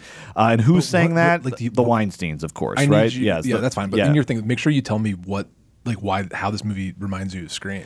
It's actually my least favorite part of the movie, not surprisingly, because it's like it is, I think, just sort of a I'll just say, go ahead and say it's like the little meta horror moments when they are comparing it to Invasion of the Body Snatchers, and they're using the plot of Invasion of the Body Snatchers to figure out what they should do in this. I see. Which is then Stranger Things does with D&D what works and everything. In Scream though does not. That's my least favorite part. Yeah. I was like, because I loved when it was just like. When I was like, oh, this is like Invasion of the Body Snatchers. And the worst thing ever is when you have that awareness and you're like, oh, cool. And then the characters are like, this is like Invasion of the Body Snatchers. Like, shut up. Right. You don't know that. I know that.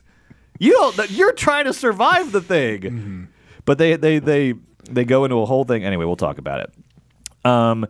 So they gave it the Weinsteins. They say they were digging through the damn slush pile for another Scream. They found the faculty. They threw it at Kevin Williamson. They said, do another Scream. Kevin Williamson tries to do another Scream, and it's the faculty. Starring this cast, though. Holy shit. Did Hollywood come running to the faculty. We got Dawn Josh to Dusk Hartnett was hot. Yes. Harvey at his height of his powers at Miramax. And look, I don't hate the script. I see what they're coming for. A fun little horror movie, fun little set pieces. We'll get into You're it. so gracious.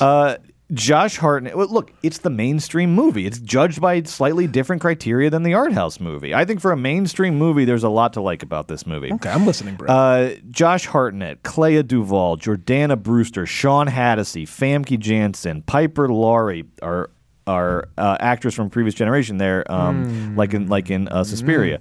BB Newworth, Robert Patrick from T2, Usher Raymond. This was Danny Masterson. Don't you forget the.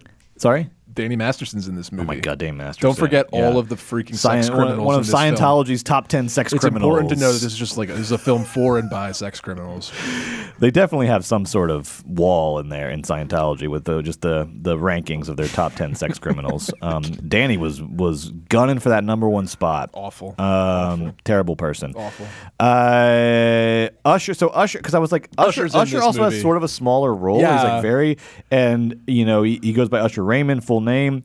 And so I was like, where? Because it's hard to remember when Usher wasn't famous. I went back and I was because I was a huge Usher fan. He's from Atlanta, baby, right? He wears the Atlanta baseball hat in the Yeah video. I mean, we love Usher, right? So this was his second album. Literally came out this year. So this was the big breakout Usher year. Was My Way? Is it My Way? I don't know. Whatever his second. No. Yeah, Brian, what's Usher's big famous song that we all know and love? Well, there's so many. There's Climax. There's there's I think it's My Way. I think it was My Way had just come out. Yeah, I had this album. I bought this on CD. You Make Me Wanna, baby. You Make Me Wanna was one of his first big singles. I was wondering, there's just 0% chance Usher's famous at this point because he's so underutilized. He's the biggest star in the world. He was breaking. And I will say, I was, and this partly is just coming from Atlanta and sort of everything was sort of in the ether a little bit more, but I was a little bit ahead of the curve on Usher. I got My Way the week it came out. There's nothing that voice, Atlanta baby. Guys like to do more than you guys you rep your own, which is admirable, but you never let us all forget that. you never let us forget. Well, we have to fight for, because especially we for your rappers and your musicians. It's just absolutely. like, we got it. You're from Atlanta. Like, that's good. Macon, Georgia, baby. All right. Smallish, medium-sized town in the middle of Georgia. Guess what Macon is responsible for? Who came out of Macon?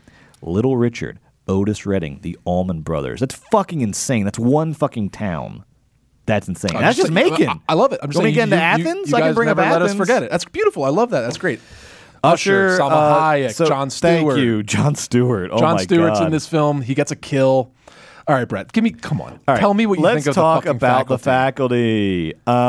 Here's what I like about the faculty is take me back to the golden age of 90s high school movies where high school was just a lawless hellhole, an absolute hellscape. What a miserable fucking place this high school is. It is just a true, It is awful to true go to this fucking school. shithole. It's always Nobody bad wants to go to be school in the there. 90s. Oh God, I love it though. I love high school You're sick. I love high school as whatever. God bless Booksmart, et cetera, et cetera. But can we just preserve the trope of high school you want as a Mean just Girls. atrocious fucking hellscape battleground in which I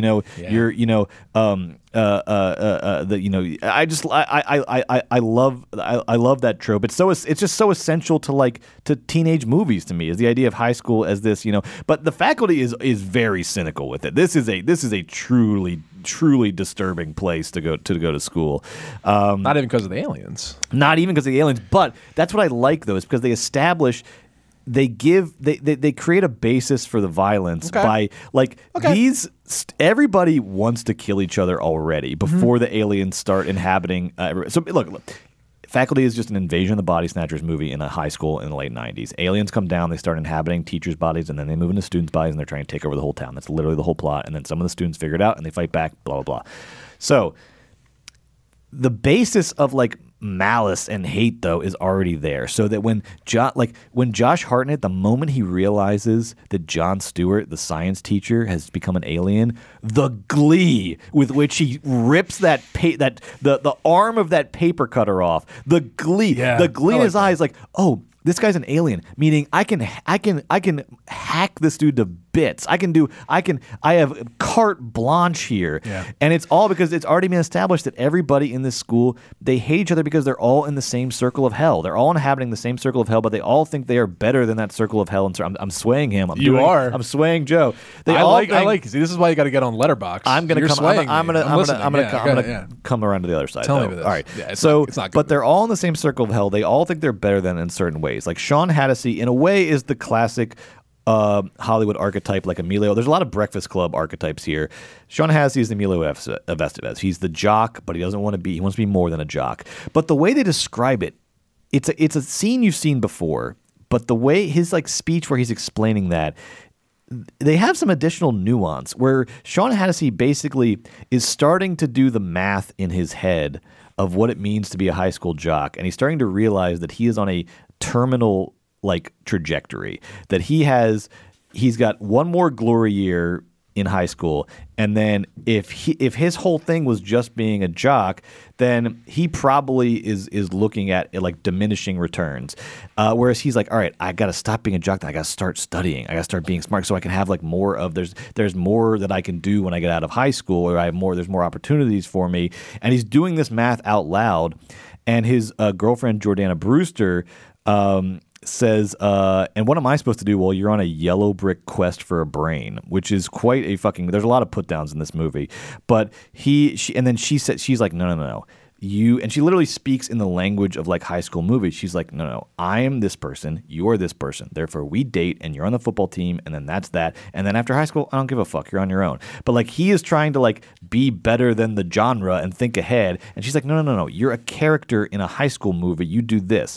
So and that's the kind of meta I like, where it's not explicitly meta. It's not Clay Duvall being here's what happens in Invasion of the Body Snatchers. Here's how we solve this.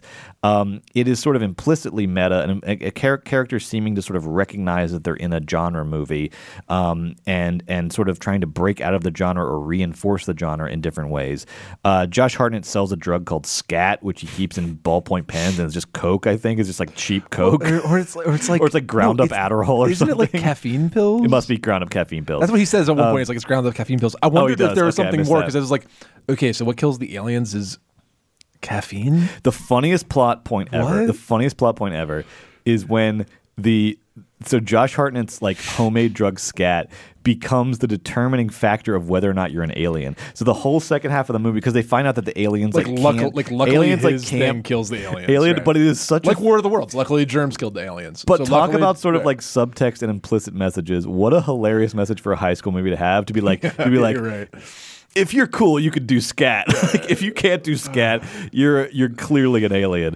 It's like a very like pro drugs like message. It really is. It's really funny. It saves them. Yeah, it saves them. No, they use his ballpoint pens full of scat become like the determining like that's like the MacGuffin in the movie. That's how he like they distinguish if you're an alien, and they also like save themselves by like plunging it into Elijah Wood. Literally, at the end of the movie, plunges a ballpoint pen full of scat into the alien's face, and it dies. Speaking of incredibly creative use of the high school setting for all of the horror action sequences and kills. We mentioned Josh Hartnett rips the arm off of the paper shredder because you realize too there's so many things in a high school environment that are inherently scary. The paper cutter is it's a guillotine. It's a terrifying device. Those old there's no way they have them in schools anymore. Those things were terrifying. Kids these days, they probably don't have nothing in these right? schools. But I mean good, because literally a fucking guillotine, the only purpose of which was to cut paper in bulk. Do you remember how satisfying that thing was though when you it was the paper? When you heard that. Oh, that is so satisfying. It's like I bet there's a good ASMR of that. Anyway, Brett, holy shit, you're really really fucking playing the violin of the faculty here. So I like this. The paper shredder, pens and pencils are being used, but the best of all is the final scene when Elijah Wood is escaping the alien. This I was truly terrified by high school. The way that the seats in the basketball gym, those collapsible seats where they all like go back like this, right? They go back like a xylophone almost, or not a xylophone. I'm trying to say accordion. They like accordion seats. Yeah. The bleachers. But they go all the way back against the wall when they're collapsing. Meaning, if you are back there behind the bleachers, you could get crushed to death, Jallo style, in an elevator. Baby, you get crushed. It's like, and then they use that. It's such a subtle thing to use, but I was like, no, when I was in high school, I remember being terrified of the seats and being like, man, if anyone was back there when they do that, they get crushed, and they get crushed like a pea. Mm-hmm. So a lot of like turning the high school environment into a horror movie fodder, they do very well. They're very creative with it. Holy shit, that Friday night football sequence when they roll up on the Friday night football game and it's like Apocalypse Now, because the football team is like completely aliens at this point. So they are just like, they are like brutalizing the other team. There is like fireworks, like fiery fireworks going off, insane sort of pyrotechnics that I guess is part of like celebrating a touchdown or something. But literally when they roll up, it feels like they're entering like, Kurtz's lair in Apocalypse Now. It's a very dark, like making high school sports into this like arena of just horror and violence was very effective there, and I loved it. Also, the character of now I'm like really trying to see how close I can get you here. The character of Famke Janssen is very interesting because she is one of the teachers. Because all the teachers are portrayed as like miserable and nihilistic, and the school has no budget, which is there's definitely some education kind of commentary going on. The whole school is underfunded, and all the teachers are fucking miserable, and none more than Famke Janssen, who she starts out playing her character as very like kind of just almost just like defeated, and like she's basically in class being like, come on guys, can I get an answer to this question? Very much like that, just like a teacher who's very defeated. But then on her chalkboard is a sign that says "Kill your television" that she had clearly put there as like a decoration. And then I was like, oh, so Famke Janssen was like one of these teachers who like came into it with like sort of like a punk attitude. Like, I'm going to come here and like tell these kids what's what, and I'm cool and I know what cool shit is. But we're seeing her now like 5 years later. But that sign was such an interesting element. So I was like, oh, so she used to be like kind of like came in like harder. And then when she gets taken over by the alien, it turns her into like an asshole, but it also kind of makes her more badass and have more agency. And so I like the idea that like the alien taking over you was not necessarily making you some mindless killer. In a way, it was sort of, and for some people, you're realizing your full potential. No, for so many of them. Yes. Right? Like that is so true. Like for all of them, they're like, be an alien. Like there's no, you're strong. You feel great. Like there's no problems. Everything's done. The aliens keep selling everybody on like how much better it is. And it's one of those things where like, yeah, like I did think many times like, okay, just become an alien. It seems so much nicer than the miserable existence that you live. I loved just seeing these students and teachers just fucking just like going at it in the classroom, just stabbing each other and just trying to kill each other. It was like, wow, like making high school into a complete hellhole in which, and look, all of this is figurative. It's a fucking horror movie. I'm not a fucking sadistic person. I, of course, would not want this to happen in real life. Just your reaction maybe, you know. But as a figurative horror premise, I really like the idea of these generations, because we talked about with Prime Machine Brody. Yeah. We talked about, you know, the school as being a generational battleground, as not a place, you know, when it works, it's one generation facilitating the next generation's maturity, right? When it doesn't work, it is one generation trying to prevent the next generation's maturity, to stifle them, because of jealousy or fear or anger or regret, right? And then that generational relationship becomes a battleground. It becomes two generations fighting against each other. One that is trying to control the other, one that is distrustful of the other. So I thought when it was really digging into that, like high school is this generational battleground, where the adults primarily are literally taken over by aliens and are this like amorphous sort of evil authority, figures. I like that a lot. And then when it allowed those two sets of people to just fucking go at each other and have these big violent sequences where they're hacking Jon Stewart's fingers off and they're stabbing him in the face and this and that.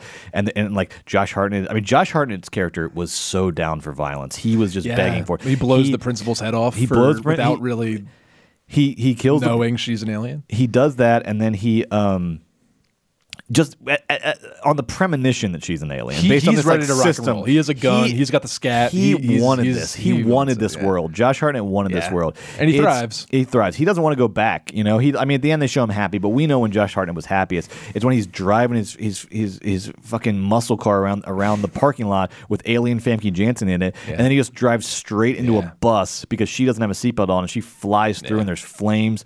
Hartnett is living when it's alien world. He's pretty good. He is living in this movie. He's got his scat. He's killing teachers. Hartnett could not be happier in this movie. What I did not like about this movie, I already said the meta stuff. I was like, ugh, boring. Yeah, it stinks. Don't like you guys, and the thing is, like, you don't need it. You guys are cruising. The movie grinds to a halt in that scene where they stop and talk about invasion of body snatchers. It grinds to a halt. This movie is cruising. Stop slowing it down. The big problem of this movie, though, was holy shit, the treatment of the Clea Duvall character and of like queerness in the late 90s. Yeah, it's a homophobic movie. It is in ways that I was not expecting. Because here's the way this goes. So, and we all know now Clea Duvall as a real icon of queer cinema. She's still 2 years away from doing But I'm a Cheerleader, in which she will explicitly play a gay character. But in this movie, we are initially told that Clea Duvall's character, because she's kind of got a goth aesthetic, and she's like an outcast, but like everybody's kind of an outcast in this movie in different ways. But we are initially told that she's gay, and at first I was like, okay, great, like a gay character in The Faculty, that's kind of ahead of its time, and for a mainstream movie in 1998, and like a fully realized character who's like a main character of the thing. But then it turns out that she just is telling people she's gay so they'll leave her alone. She's like utilizing the homophobia of the culture to just get people to leave her alone. But then so there's this hilarious character who like is a transfer student from the South who ends up being the alien queen, and it kind of floats through the movie, and it's like, and that she's up to something. Like the whole time I was like, she's either in the FBI or she's the fucking alien queen. Like because she's just like from the South, and it's like, how are y'all doing? And like, this is you guys don't talk to each other because you're a jock and he's a nerd. Hey, you shouldn't do that. You should be nice to each other. But this character, who I'm making fun of, but is it's a legit character in the movie until they do the big reveal. There's some scenes of like closeness and intimacy between her and Clea Duvall's character, and so I was then thinking like, oh no, Clea Duvall is actually gay. She just doesn't have the language or the inclination or a feeling of safety to come out into this world. And so it's like a double agent kind of thing, is where I thought it was going. I don't know why I thought that about a movie in the late 90s, that it would like think that deeply about queer identity. Because in fact, as it turns out in the final analysis, not only is Clea Duvall's character straight, they do, holy shit, they do one of the worst versions I've ever seen of the Ali Sheedy in the Breakfast Club move, where like, you know, Ali Sheedy is this like just goth queen and is like doesn't give a shit, but then like the scene where she finds herself, she comes out and she's wearing like a pink dress and her hair's back and she's suddenly like, and it's just like, what did they do to you, Ali? What did you do to Ali Sheedy? What did you do to goth Ali? They do a literally same move they do at the end of The Faculty, where Clea Duvall's character gets rid of the goth makeup, dyes her hair a little blonde, and embraces heterosexuality with both hands because she's kissing the high school quarterback at the end, baby. Literally Breakfast Club move. But it's more insidious because they've introduced these themes of her potentially being queer, her potentially being gay, and so it goes from just like kind of misogynistic to misogynistic and homophobic. That like that, you know, oh no, she's not gay. She's very straight, and in fact, like her straightness is what is going to like save her in the end, and where she's going to come into her own is getting rid of these queer signifiers and embracing heteronormativity and kissing the fucking quarterback. I was like, are you? And it literally cuts from the kiss of her and the quarterback to Elijah Wood photographing a butterfly, and I'm like, I was like, bring back the aliens. You guys were a hell of a lot more fun when you had damn aliens inside you. Yeah. This is what you were fighting for? Yeah. This world? Let this world burn. Yeah. So anyway, that was like, there was like, you know, 45 minutes in this movie, I was like, I like this a lot more than I thought it was. That ending is so atrocious and is such a fucking just like, you know, like it's so cynical because it's almost like, I don't know, there's no gay characters in this movie. Like it's kind of that move where it was like don't worry. It knows enough to say like, you know, to be like sympathetic towards queerness as another form of being an outcast, and we are sympathetic to all outcasts, but like not real. There's no gay characters in the movie. You know, it was that kind of like, I was like, that is just so fucking cynical and so fucking you know, shitty. So yeah, that's The Faculty. That's what worked and what didn't work for me. So again, better than I thought it was going to be in a lot of ways, and then worse in ways I thought it was going to be. Highs and lows. Well, amazing review of The Faculty. You really brought to light a lot of things that were just like, you brought to light a lot of like things that were like things that were just like there but completely and totally unexplored. I feel like this movie just like every time it just thought about something interesting, it just sort of was happy to sort of fall back on its sort of cash grabby sort of vibe. Yeah. It's just like a ugly, stupid, unartistic, sexless, miserable little movie that's not particularly scary or particularly creative. It was the Weinstein screaming at the top of our lungs, give us a scream. Give us a scream. It's give us a scream, but like it fails in every facet. I don't care. Scream is brilliant and interesting and hilarious and scary. This movie's none of those things. This movie's flat as hell. It's funny because there's lots of like crazy performances, and it is like an oddity of a film where it's like, whoa, what the heck? LOL. It's so viciously 90s. I hate a coming of age story 9 out of 10 times. I don't care. And this is why, because it's just like, I don't care about fucking high school kids. I don't care about kids. Fuck you. And this is fucking boring. And who gives a fucking shit? Figure it out. Take a deep breath. Figure it out, and you're fine. But anyway, seriously, this movie is so flat. Like Robert Rodriguez, you think it's going to have a little no, you think it's going to have a little panache. You think it's going to have a little energy, a little zip, a little creativity, a little splatter, a little anything. This movie is not scary. It's flat. It's boring. It's not scary, but it is. Some of those action sequences are fun. Some of those fight scenes are fun. It's not like they don't know how to make a movie. It's just that like there's not a lot of heart in the film. Yeah, I just there's don't not a lot think, of passion there. It's just feeling very like they were trying to cash in to make on a screen. Movie. It just felt like a big money movie, and for me, it just did not work. But I gotta say, like, your review worked gangbusters on me. I like that very much. But you know what I attribute it to? Because I think you're right. Because this was ultimately just a cash grab after Scream. It's like a boring movie. The Weinsteins were like, they took the pulse of Hollywood, and they're like, there's about to be 6 like Scream-esque movies. We got to get ours out of the gate first. So I think that's like it was definitely rushed. I attribute a lot of what I found in it just to the fucking magical genre of horror. That like the magical genre of horror gives you interesting things to think about, and whether it means to or not, even if it is doing it sort of like haphazardly or accidentally, it digs into a lot of like social and cultural fault lines, and it finds things because it needs people to act with extreme violence in intense situations. In order to do that, it needs to give them some sort of motivation to do that. Yeah. And so the way it finds those motivations is where it digs into these, I think, really deep fault lines and sort of things in the culture, things in the world, or just things about that are just inherent to humanity. So I think a lot of what I liked about it is just more so about the genre itself, maybe. But it's not. That's nice. That's cool. I mean, that's like the kiss at the end is so atrocious. But other than that, it is like I think it does work. I think it works. I think it works actually very. I think it's very internally consistent. Okay. I think scat is such a funny like device to have. Like to it's so dumb. It's like all these like when it's one. This is exactly reminding me of Prime and Miss Jean Brody. It's another school thing. You don't like school movies. You're bringing a lot of like very interesting things to this movie that just it doesn't exist or it does exist in the film. And Brett's really like making it sing, but these are just like it's just not as fun or interesting as that. That's what I like about mainstream movies, though, is that you work in conjunction with them a little bit more. You work in tandem a little bit. This one wasn't for me, and I love a good mainstream movie, as y'all know. No, but this one wasn't for me. Bernie's Predator, That's Faculty. I would put Predator's good. I would put it in that category, though, to the extent that it felt like a movie that I was working in tandem with in order to sort of discover its themes. Because look, it's a mainstream movie. We can't have 10 minutes of Andrew McCarthy, like staring at the waves in real time. It's gonna move.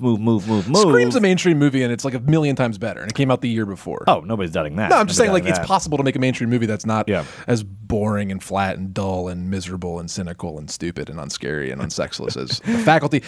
Jessica says, "My scat-filled life," to recall another 90s. Yes. Speaking teenage 90s kids love Faculty. Speaking property. of 90s kids, I've been just kind of like that's part of it to me. The nostalgia. I want to hear. Last week, we heard one of the most interesting and stupid opinions ever on this podcast. Our producer, Brian Heverin-Smith. Which one? Take your pick. Right. No, he's watching the movies with us this October, which is a lot of fun, until we learned that he's only scared when shocking. It's like the ravings of a madman. He does not like any creature films. Only if the bad guy is originally human, then the film will scare him. So things that will scare him is Slasher, who is a human, like an exorcism in the sense that a human ghost is possessing someone. I believe he's scared by. Brian, or another thing he's scared by is like Chucky scares him because that's a human soul in a baby's in a doll, so that doesn't count as a creature. But like King Kong, not scary. It was like a medieval scientist trying to like categorize the world. Yeah, it was just such a bizarre. So it's truly bizarre. Brian, Brian,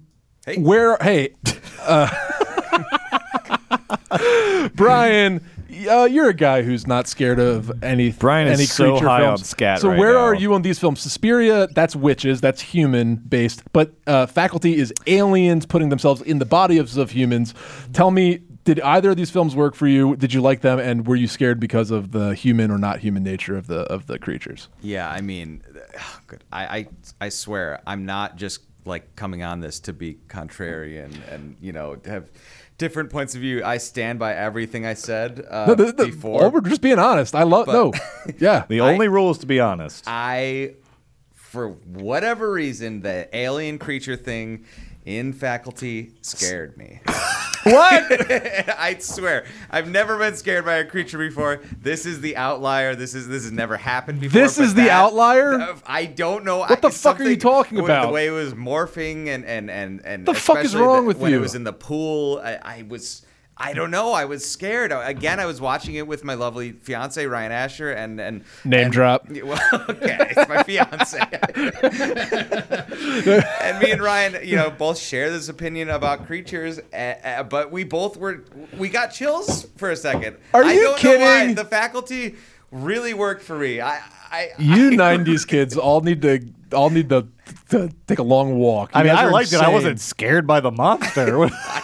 I was scared by it. Are you kidding? I'm not kidding. I was absolutely scared. Like all manifestations of it, or just the mother? No. The big alien one. Yeah, when it started getting bigger and growing. Yeah, couldn't look worse. Couldn't look faker. Couldn't be less scary. Okay, and hey, Brian, good news. Just shove a ballpoint pen full of caffeine pills and it's anywhere in its vicinity. What did you think of? One more thing about the Faculty, which you guys touched Please. on. I was annoyed by it. Seemed like they only said the thing about Invasion of the Body Snatchers because they were like, oh, we need to have one of these kids know how to kill the aliens. And so we're going to put in this thing of one of them happens to be like a horror movie nerd, kind of, but like half commit to it so that they know that, if you kill the mother, then all the other ones will die. It made no sense. Yeah, but here's the thing. Yeah, they mentioned it 1,000 times. If the mother is inevitably going to attack you, right? You're gonna come into. You're gonna have some antagonist. Like there's gonna be a fight with the mother regardless. So Right. they don't. So there's so many movies where like you kill the mother and then suddenly you notice everyone else falls down. You're like, oh, that was like you can figure it out in retrospect. It was so weird to have them. It's just such a. It's what they do in Stranger Things too, which I stopped watching. I haven't watched it recently, but like. Where they're using D&D to figure out how to enough with that fucking trope. Enough. Yeah. Give me movies that are self-contained. I don't want they're addiction narratives. Reflections of the world. No I more don't D&D. I don't like this lazy. Don't It's need lazy meta shit. Yeah. It's meta shit to no end. It's meta shit because you don't have a plot. You don't have cause and effect, and so you have to have these kids who are like, well, if this was the movies, it would go like this. Wink, wink. Yeah, it's so stupid. I'm with you. Lazy. Yeah. And it didn't need it. I mean, No, it did not. Because Brian, Faculty scared you, and where did you think of Suspiria, Brian? also scared me, but mostly confused me.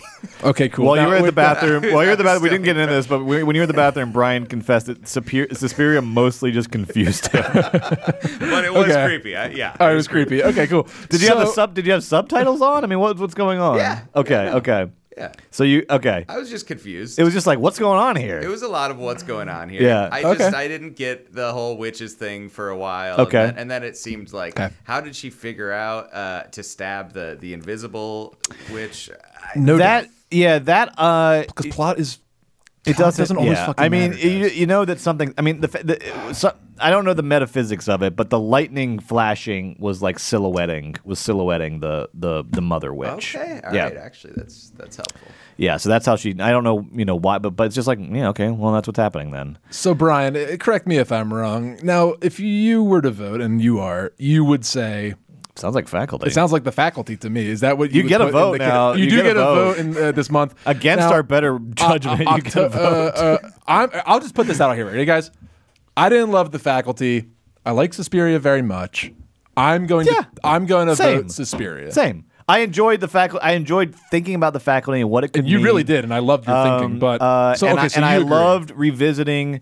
I love revisiting, late '90s era Josh Hartnett, Clea Duvall, Sean Hannity, Jordana Brewster, Elijah Wood, pre-Lord of the Rings Elijah Wood. He's thinking where the fuck am I going from the Faculty? Right. Oh, good news! You're going into the biggest film franchise of all time, and then you get to make fun indies for the rest of your life. You're not going to push a Faculty genre. I love you, Elijah Wood. So you're not going to do a swag me on Faculty. No.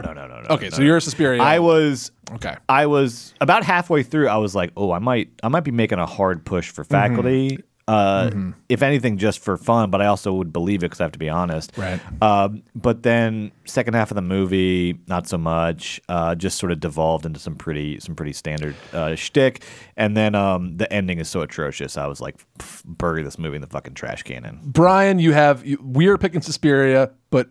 Defend the Faculty with your life. Give me a couple sentences on why the Faculty was better than Suspiria, please. Thank you. Okay, yeah. I mean, it's just a personal. I'm a '90s kid through and through. Suspiria was cool. I love that. that style, that artsy film stuff that it had going on. But the fuck is he talking about? The Faculty, baby. It's a 90s film for a 90s kid. I loved it. What about when? What about when? I like that. Brian's lit. I like that. I agree. Is there ether seeping into the engineering booth? Brian is.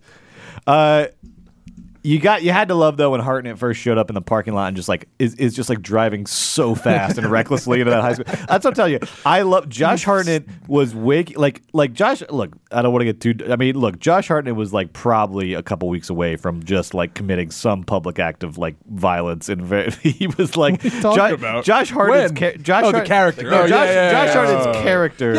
Was just I'm gonna go and I'm gonna take some people with me. He was ready. He was really ready to rock and roll. He really, but like, still had that Josh Hartnett charisma. Charming. That haircut was atrocious, Brian. But then thank God for the aliens, because then he got to really work some shit out by chopping off Jon Stewart's fingers. Yeah, you guys brought a lot of. You guys have done more for the Faculty today than anybody's ever done for the Faculty in the all the years since Spin Out. Brett with your like very interesting the thread pulling, and Brian with your full-throated endorsement, better than Suspiria, which I have no choice but to respect you about. I respect that. I completely. That's just absurd. I respect the shit out of you now. I've just never met someone with a madman. With such like idiosyncratic. He's a madman. And he's a man of rules and principle, except when it comes to the Faculty, which. I think he literally just picked it because it came out in the late 90s. I think that's the only reason. No, and because it scared him. Creatures never scare him ever in the history of horror. Not Alien, not Predator, nothing. Not fucking King fucking Kong. But the Faculty scared Brian. That's the first creature. And Ryan Asher, his fiance. It's literally like asking it's literally like asking a medieval scientist how the body works. You're not. You have no idea. Yeah. You're gonna get a internally consistent answer, but it's gonna be really wacky. Yeah, Brian's going home to leech himself. You have an agent of chaos producing your show. You're not wrong. Sharon says, if either of you, I assume that's me and Joe, choose Faculty, I would abandon this podcast and tell people not to listen to it. Sorry. Don't be sorry. You would have every right to do that. Luckily, the Faculty isn't scary. We are not good. putting Brian, the Faculty in the fucking canon. I think we need like another thing on your letterbox for Weekend at Bergman's. We need a what Brian likes category. Yeah, and it's just Brian's rules. It's only the Faculty so far. He didn't like Predator or Alien. Those are not scary and not Suspiria. Only the Faculty. Robert Rodriguez is. I love you think the Faculty monster is scarier than Predator or Alien. Yeah, it looks like Jabba the Hutt in a McDonald's commercial. Yeah, like the CGI of like the commercial. It's like Uncanny Valley Jabba the Hutt, but like it's blatantly horrendous. It CGI. looks like 3 rounds of producers came in and said less scary, less scary. No, less scary. There, that's it. That's right there. Brett, what are we doing next week? And basically, I only care now about what Brian thinks about movies, which is the only interesting. I'm the only surprise of this podcast. All right, so to put a button on it, we had 2 votes for Suspiria, 1 vote for the Faculty, 1 full-throated endorsement of the Faculty, and it's the only horror movie Brian's liked or scared him so far. Suspiria is going in the canon. Anything that'll scare Brian next week. What do we have? Canon. All right, next week. This is very exciting. We're Horror Month rolls along. With or I know which one Brian's going to choose. You do? Yes, because we have. He's picking The Craft. No, yes, exactly. Right. We have Robert Eggers' debut feature film, The Vavitch, versus a true 90s classic. This is going to be a tight one. The Craft. Oh, Fairuza Balk crushing it in The Craft. I'm excited. I had never seen The Craft, Brett. You've never seen The Craft? Oh, The Craft is fun. The Craft is fun. I'm very excited. I'm very excited. Tight.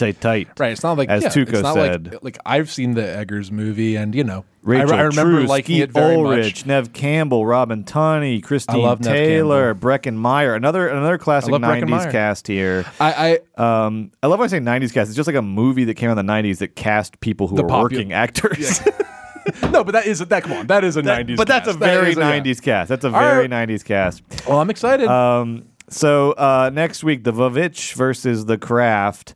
And Robert Eggers came on Writers Panel. I think he'll come on here, talk about The Vavitch. No. Forever Dog. This has been a Forever Dog production. Executive produced by Brett Boehm, Joe Cilio, and Alex Ramsey. For more original podcasts, please visit foreverdogpodcasts.com and subscribe to our shows on Apple Podcasts, Spotify, or wherever you get your podcasts. Keep up with the latest Forever Dog news by following us on Twitter and Instagram @ForeverDogTeam and liking our page on Facebook.